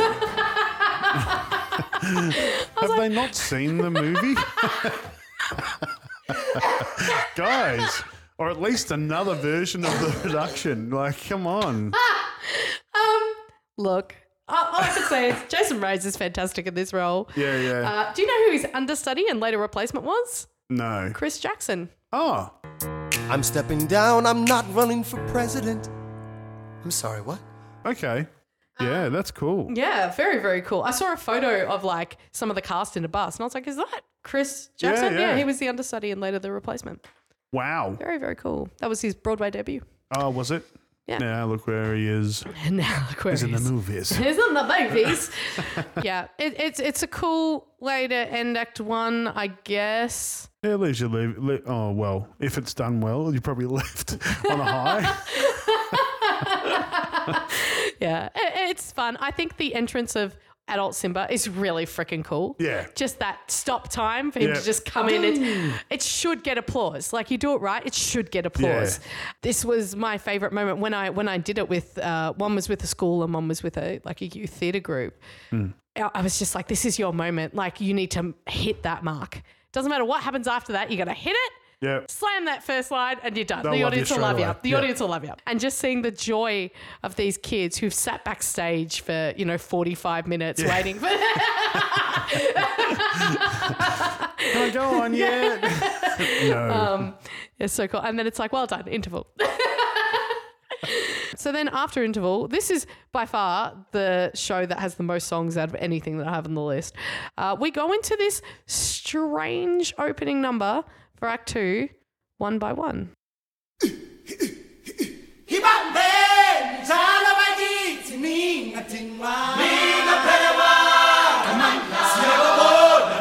One by one, Gege Balunge. One by one, Season Nova. One by one, Gege Balunge. One by one, Siasa.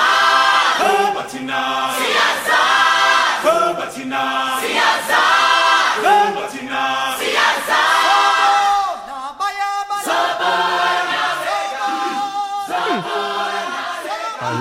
I love it. I love it too. Is it? It's totally irrelevant to the show, in my opinion. But because I mean, really, what they're talking about is beating apartheid. Is where Yeah, I'm, it's basically like you're black and you're proud and we are the Correct. people and one by one we will we're defeat winning. oppressors. Yes, yeah. And I wonder if is that a song that was written pre Lion King?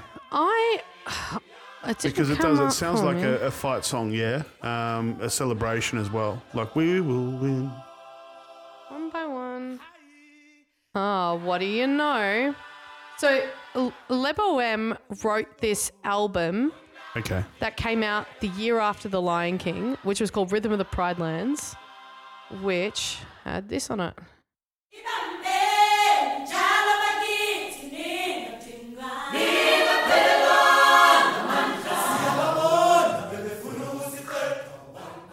Yes, it was. Yeah. There you go. Okay. That makes sense. Yeah, I for some reason didn't mark that as one of the songs off that album, but yes, it was. No, it's a beautiful song though, and it's. I mean, what year was that written? 1995, that album came out, so the year after The Lion King. And the year after Nelson Mandela was freed or became president. Sorry. Yeah, right. Or was that a question? No, it is. Yeah. Right. So, Nelson Mandela was voted president in May '94. Yeah, right. And there was, at that time, I remember there being a big celebration and they wrote a lot of overcoming oppression songs. This is probably right up there, yeah. I'm guessing it's probably very much influenced and yeah. Oh, it's great. There you go. It's beautiful. Yeah, I'm with you. I think it's a beautiful song that has you wouldn't know if it wasn't there. Yeah. I'm kind of like, yeah, it serves a purpose in that we're still like ingraining the show in Africa because after this, it's just a speed run to the finish, basically. That's right, yeah. But I don't know. I always find it a little bit like, what is happening? Yeah. I liked it as a warm welcome back to your seat. Yeah, I feel like the house lights should still be on. Correct. You know? Yeah. It's like, oh yeah, by the way, we also sing this song. Here's a little you got 3 minutes to sit down, practice. Yeah. Yeah, it feels like that. Yeah. But I'm in love with that song. I love that song. Okay, cool. Yeah. Would you like to rate that song? Yeah, 5. 5 for music, 5 for lyrics. Staging, I gave it a 3 because I still feel it's genuine to the song. Mm-hmm. I feel, and I feel like what was going on was perfect. Contribution 2. Yeah, I don't do 0.5s. I should do because it would be about 2.5 really. Well, you can do 2.5. Let's change it to 2.5. Yeah, not allergic here. Gives us more room. Yep. I gave this 2.5 for music, 3.5 for lyrics, 2 for staging. The costumes are beautiful, absolutely beautiful, and 0.5 for contribution because whilst I think it's beautiful, it deserves something. Right? Yeah, you can have a half point. Yes. Yeah. Okay, so after that finishes, we get the introduction of Nala with the most awkward scene ever. This is when she goes to see Scar and says, we've got no food, and he basically tries to sexually assault her. Yes, yeah, that's right. Yeah. That is pretty awkward, isn't it? But it's just strange. I think because they're trying to kidify it. Yeah. But it goes for so long. She keeps saying, what are you doing? I'm like, it's very clear what he's trying to do. Yes. You know what I'm doing. He's full on grabbed her and she's like, are you even listening to me? And it's like, that is not the question I'd be asking right now. No. But can you get your hands off me, please? Anyway, so there's this really awkward, strange scene that I don't like and I think needs to be tightened and darkened. And then we get Shadowland. Ladies and gentlemen, Heather Headley.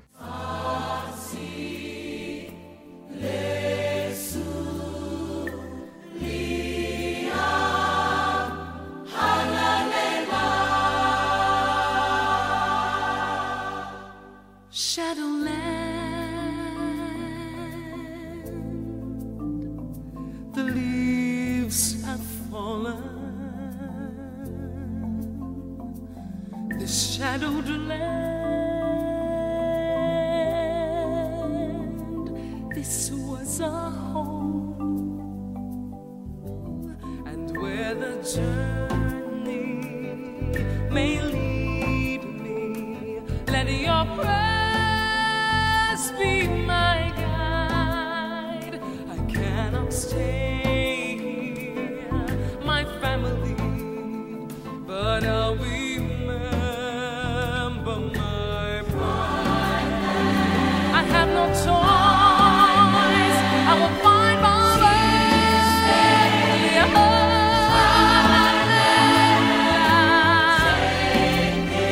Take this prayer, what lies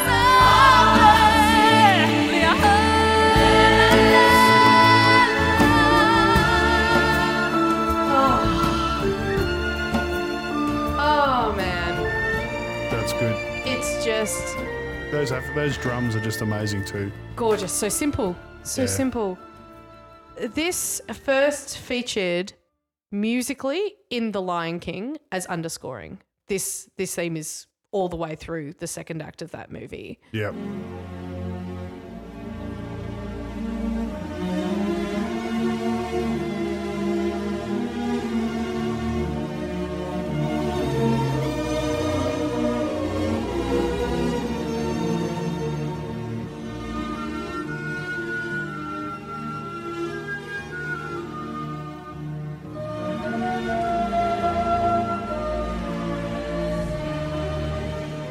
Then Le Bohème wrote some words to it.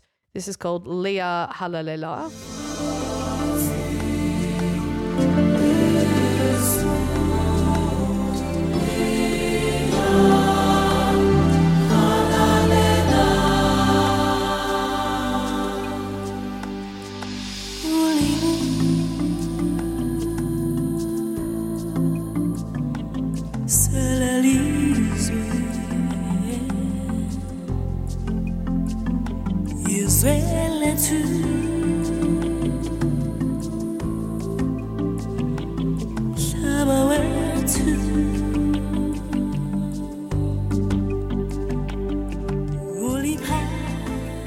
Just imagine like slow, soft fades and white vignettes. Yeah. Walking along a beach. Yeah.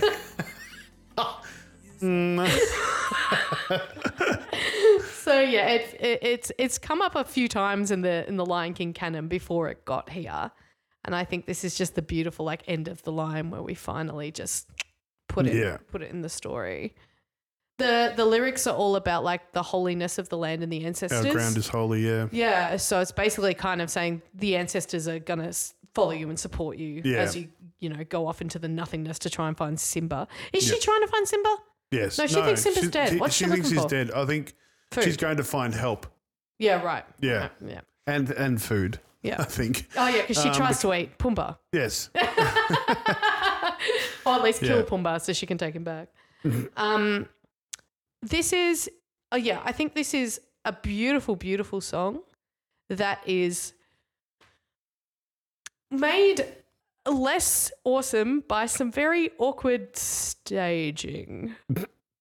There's only so many times I can watch someone try and pretend to be an animal. It's kind of like when you do drama games and it's like, you're a flamingo, and you kind of put your arm up in the air and you just peacock around the room for 5 minutes. It's just, I feel like the cats in Cats did a better job of being cats than Nala does a big line. Like, it's just kind of like she's singing this beautiful ballad and then she's like, meow.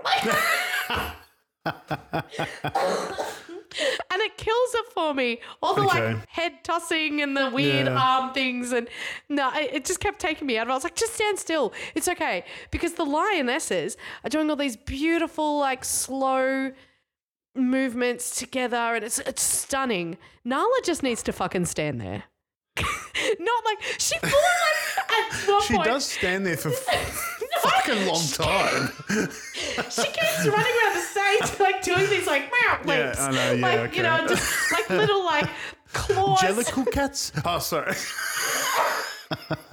I really do feel it's when we get to this bit. Hang on, I'll find it. Take this prayer, what lies there.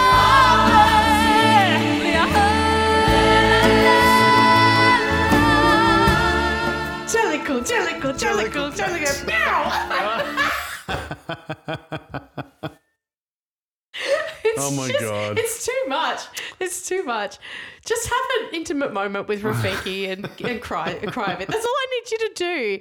Speaking of Rafiki, the blessing from Rafiki breaks me. Yeah. It's so beautiful and intense. It's like and she's putting like, I'm assuming she keeps reaching down and grabbing various things. I'm guessing it's powders or ointments or whatever she's got on her.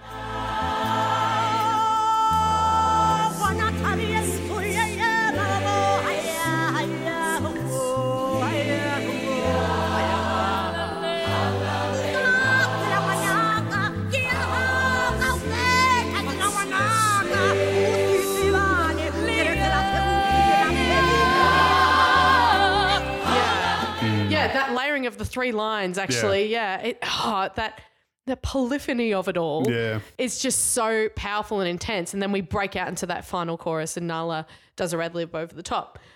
Stunning, just absolutely stunning for one of the most memorable themes from the canon. Yeah. It's probably like this and King of Pride Rock are the 2 on Circle of Life, I guess, are your 3 memorable themes. And this just does it such justice. And just having, can you imagine if Elton John wrote this, you know? It would be terrible. I'm not an Elton John fan, so I can say that. It's just that really beautiful, the touch of Le Bohème on these songs in this show was absolutely the right choice to not replace Elton John with like another pop singer and instead go, hey, you wrote all this other stuff. Let's just like reshape it. Stunning. Because it's the placement of vocal percussion that I love. You know, even just the yelling, that's sort of the wailing that you called it before. Like it's like a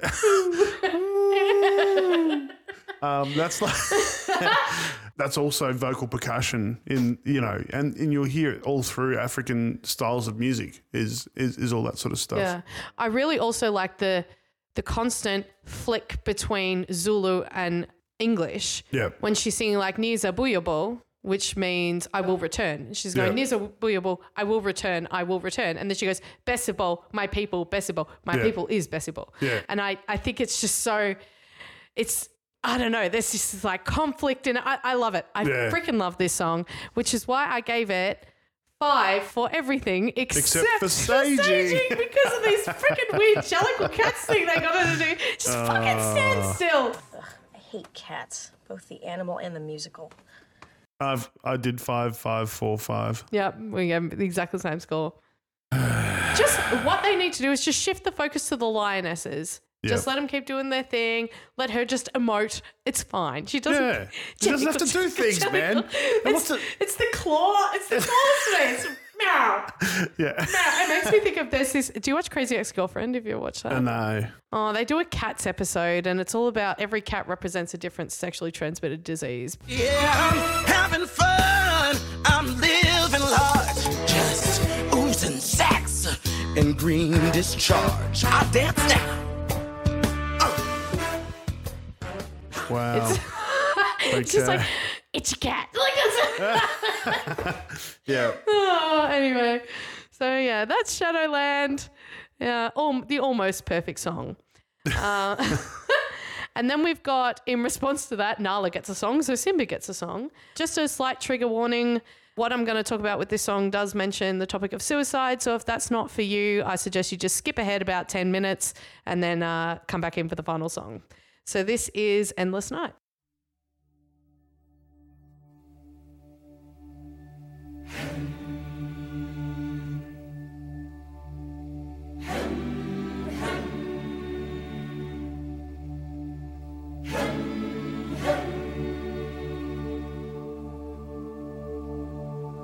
Where has the starlight gone? Dark is the day. How can I find my way home?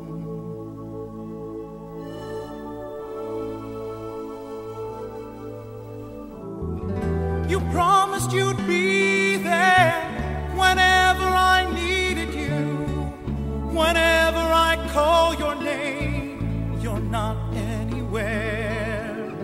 I'm trying to hold on, just waiting to hear your voice. One word, just a word will do to end this nightmare.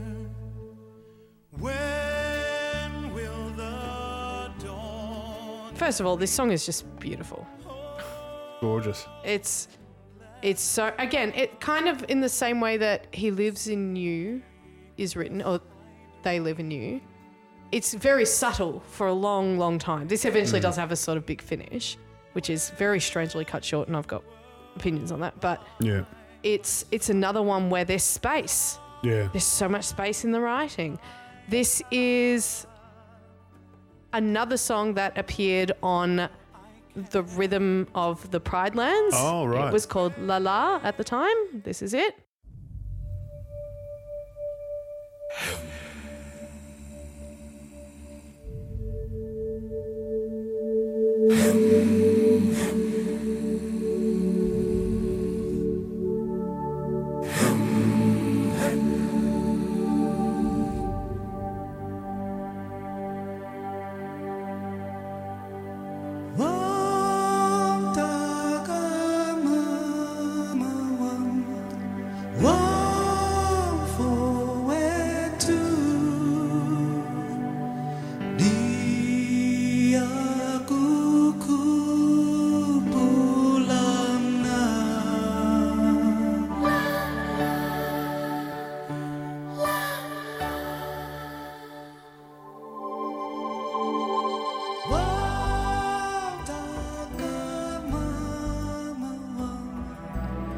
So originally these lyrics were about missing people who have passed on. So it's like, my mother's child, my brother, I miss you, I cry for you.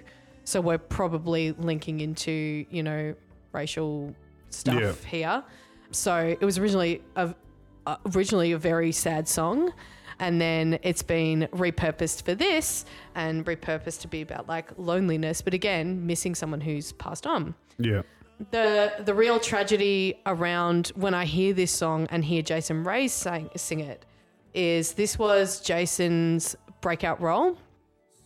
He'd done a couple of he'd done like tours and regional tours and stuff before this in various shows, The King and I, Rocky Horror Show, West Side Story. And then this was his breakout success after he'd done the tour of Jesus Christ Superstar with Ted Neely. He landed the role of Simba in The Lion King. Following this, he landed a recording contract, but he had troubled life, mental health battles wise. He eventually moved to Australia. He moved to New South Wales. He didn't tell his parents he was doing that. Wow. He lost contact with them, and unfortunately he was found at the age of 28. He unfortunately ended his life, which is extremely tragic. And when this is the song that, when you look him up, this is the song that comes up. Yeah. It hits very, very, very hard.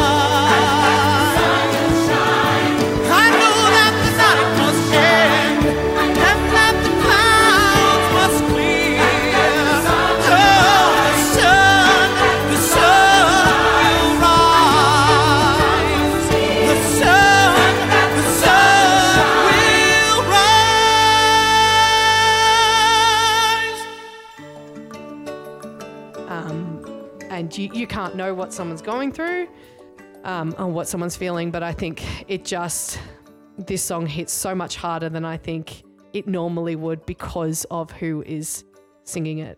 Yeah. There's not much else to say about this song. It's absolutely stunning musically and lyrically, and it's just an incredible moment that they amazingly incorporate that moment with Mufasa in the stars by piecing together, like, would you call it a puppet? Yeah. Pieces of Mufasa's face magically joined together. I thought, I don't know if this is right and you remember this, cool. or else I've made up this memory, but I thought he was made up of stars. Yeah. Oh, do you remember that? Yeah. I'm not making that up. I'm pretty sure that's what it was the first time when I saw it. Yeah, because this was like just a solid like gold head. Not what I remember, because I remembered him then coming apart and becoming part of the stars again. Yeah, I think that's the movie. But no, I think I do. I think I do recall, a star sheet and then it making the doing face. that. Yeah. Yeah. Anyway, I think that's a really beautiful way to do it. And the ending of this song, on the recording, it finishes properly. The sun will rise chord finishes, massive applause, whatever. But in the show, he's like, the sun will rise. Yeah. And then Rafiki freaking comes out. Yeah. It doesn't even let it breathe. And he's like stuck behind a psych. Yeah. So she's upstage. It needs to swap. She should be upstage. Yeah. He should be downstage. Correct. And it's weird. And then he's stuck frozen in this like weird pose. Yeah. I didn't get that. But anyway. Yeah. I was like, is he trying to listen to what Rafiki's saying? Yeah. No, and Rafiki, not to mention like that whole beautiful ending section. She's got the ear horn in. Yeah. Like just comically like, what the fuck is happening? Get off the stage. So like weird. it can be a beautiful, magical moment, but don't ruin the end of the song by just having this comedic gag with Rafiki and then cutting him on the big note. Not happy, Jan. No. Do you have anything else to say on this song? No. Okay. It's beautiful. I wrote beautiful and I need more. Yeah. It's good. Yeah. Yeah. Absolutely beautiful song, beautiful performance. And the guy that we watched as well was stunning. Yeah. Absolutely stunning. I gave it 4.5 for music. The half point is because of the ending. Yeah. 5 for lyrics. Yeah. And then people didn't applaud either because it kind of just shifted into the scene. Robbed. Absolutely It's a really robbed. bad choice. Yeah. It's a shame that we're going by that. But I don't recall. Did it do that in? I would imagine so. Okay. Yeah. All right. I go 5 for lyrics, 4 for staging because of that weird thing at the end with Rafiki, and 5 for contribution. Absolutely, Simba needs this moment. Yeah, this is my second fat fives. Flat fives, not fat fives. Yeah, it's beautiful. That ending didn't affect me as much. I went. It was still so gorgeous. Oh, I had a visceral reaction. I was like, actually, first it was, what is she doing? Does she not know it? No, it's not her scene yet. Get off the stage. So, 2 songs left. Next up is the Elton John smash hit. Can you feel the love tonight?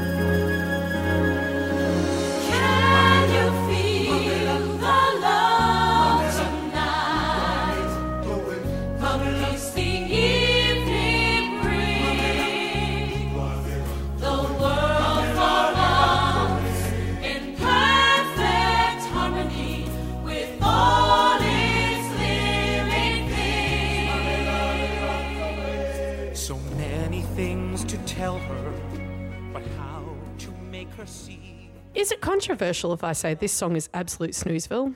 No. Oh, great. I was hoping you would say that. No, it's terrible. Even the original version. Yeah, I'm not into it. Look, I think Elton John made it what it was. Can you feel the love tonight? You sound like Nirvana singing.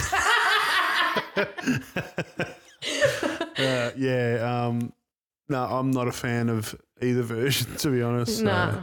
It's slightly, I don't know. Yeah, they're both just... But listen to, like, even the musical choices behind the song, like the music behind it is so boring. They haven't completely sucked the Elton out of this. No. Turn away from me. He's holding back, he's hiding. But what? I can't decide. Why won't he be the king I know he is? The king I see inside. Can you feel the love tonight? It's the evening breeze. She's amazing. It doesn't. She can sing the alphabet. I mean, it's very different to the movie one because the movie one's like, can you feel it's the terrible. love tonight? It's not. I shouldn't say terrible. That's a bad word. No, it's just blah. It's not great. Yeah. It's just blah, especially when the song that comes after it is this.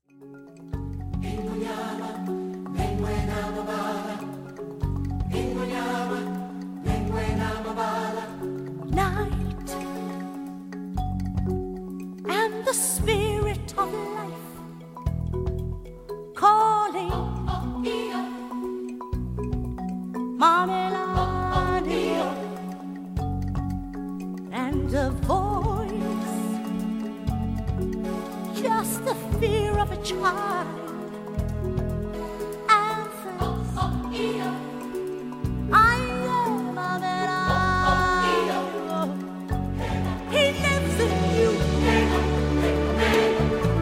He lives in me. He watches over everything we see. Into the water, into the truth, in your reflection. He lives in you. So I'm just having a moment. Yeah.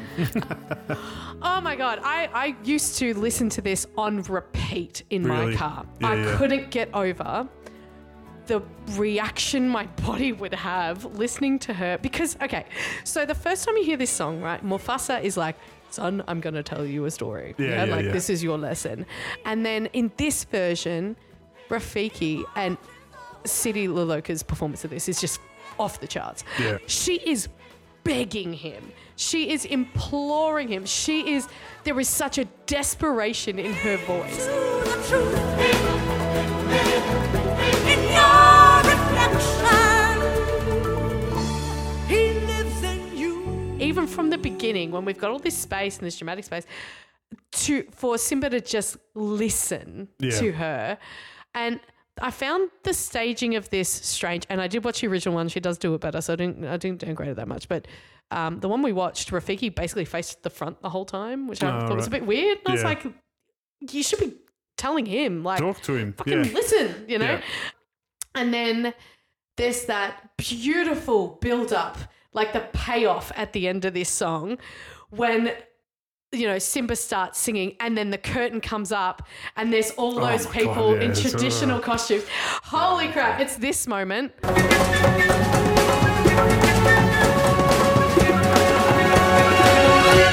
He lives in you.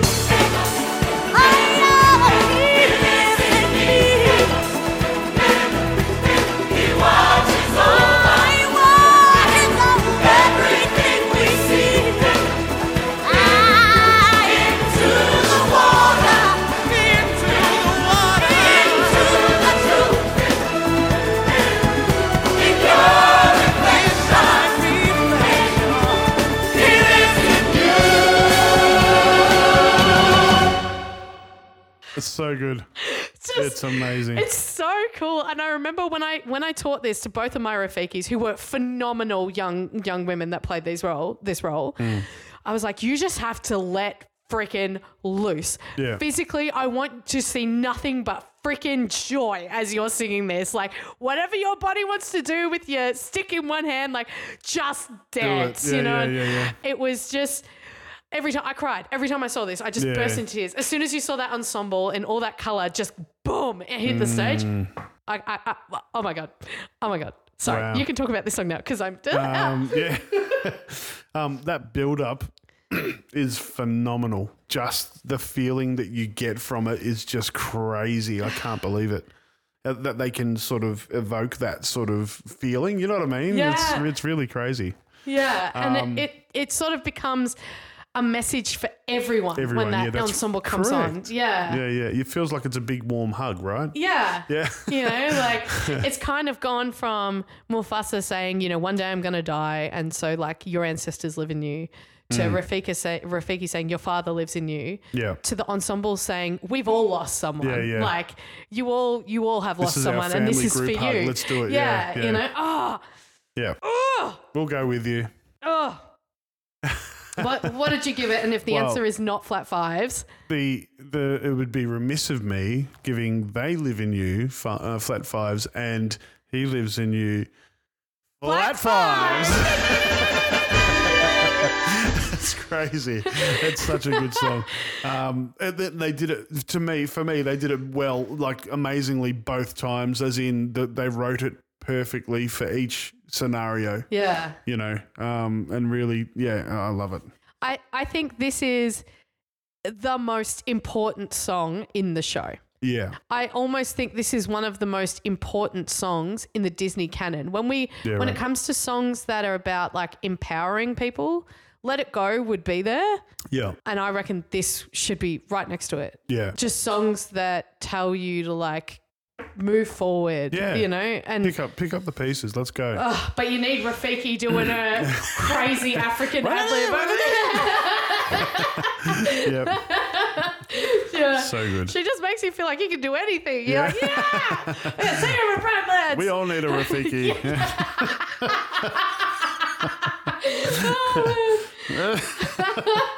I don't know if I could put up with the mumbling every day though. That whole opening scene that she has is insane. Because that opening monologue, which obviously is not in the junior version, can you imagine?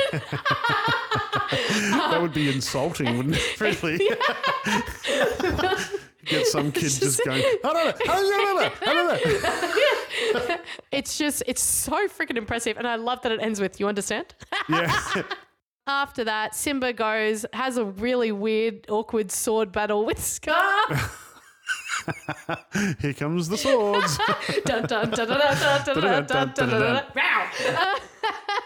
They jellicle their way around the stage for like what feels like half an hour. It's so long. Yeah. They bring out a material pride rock. I don't know. It's strange.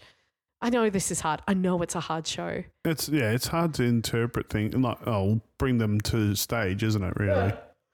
But choices, man. And then we get to like the most phenomenal bit of music, which I saw the Melbourne Symphony Orchestra play the works of Hans Zimmer the other week. Oh, really? And they did a Lion King medley. And I was like, if they don't play the King of Pride Rock, I will stand up and walk out.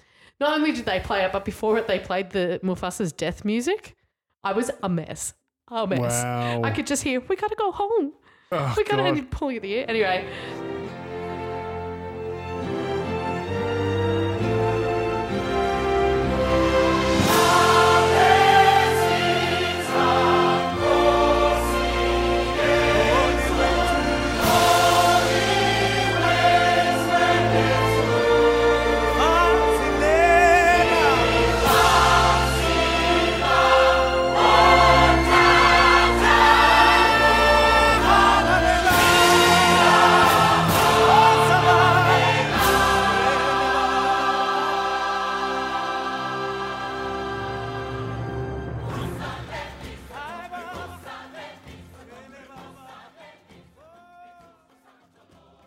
Oh my God, the end of this movie and musical is just so good. Yeah. The feelings. I know a lot of people are like, Elton John, man, but I'm like, no, none of that is Elton John. I'm sorry. No. Like, no. It's like it's like a roller coaster, this. It's almost like being, it's almost full circle of emotions. Get it? Yeah. Get it? Yeah, of course. That's crazy. It's and that joyful pride. Oh my God, that's so good. Yeah. Yeah. But yeah, so that's The Lion King, the Broadway musical. Wow. Insane. Thank you so much for coming on board to record. Thanks for having me. The first episode back for season 2. Amazing. I feel very out of practice and terrified, but you have made it, quite easy. So thank you. Thank you. It's, I mean, you can't be worse than me. So you should feel good about yourself right now. I've broken the virginity. It's fine. There you go. So thank you so much for listening. I will return with another fabulous guest next episode. No spoilers about what it is because I'm not sure which one I'm doing next. I've got a lot of them in my diary and they're all in random orders depending on who's free when. But until next time, I'm Staccas. Huge thanks to Jenter and I'll see you next time. Bye.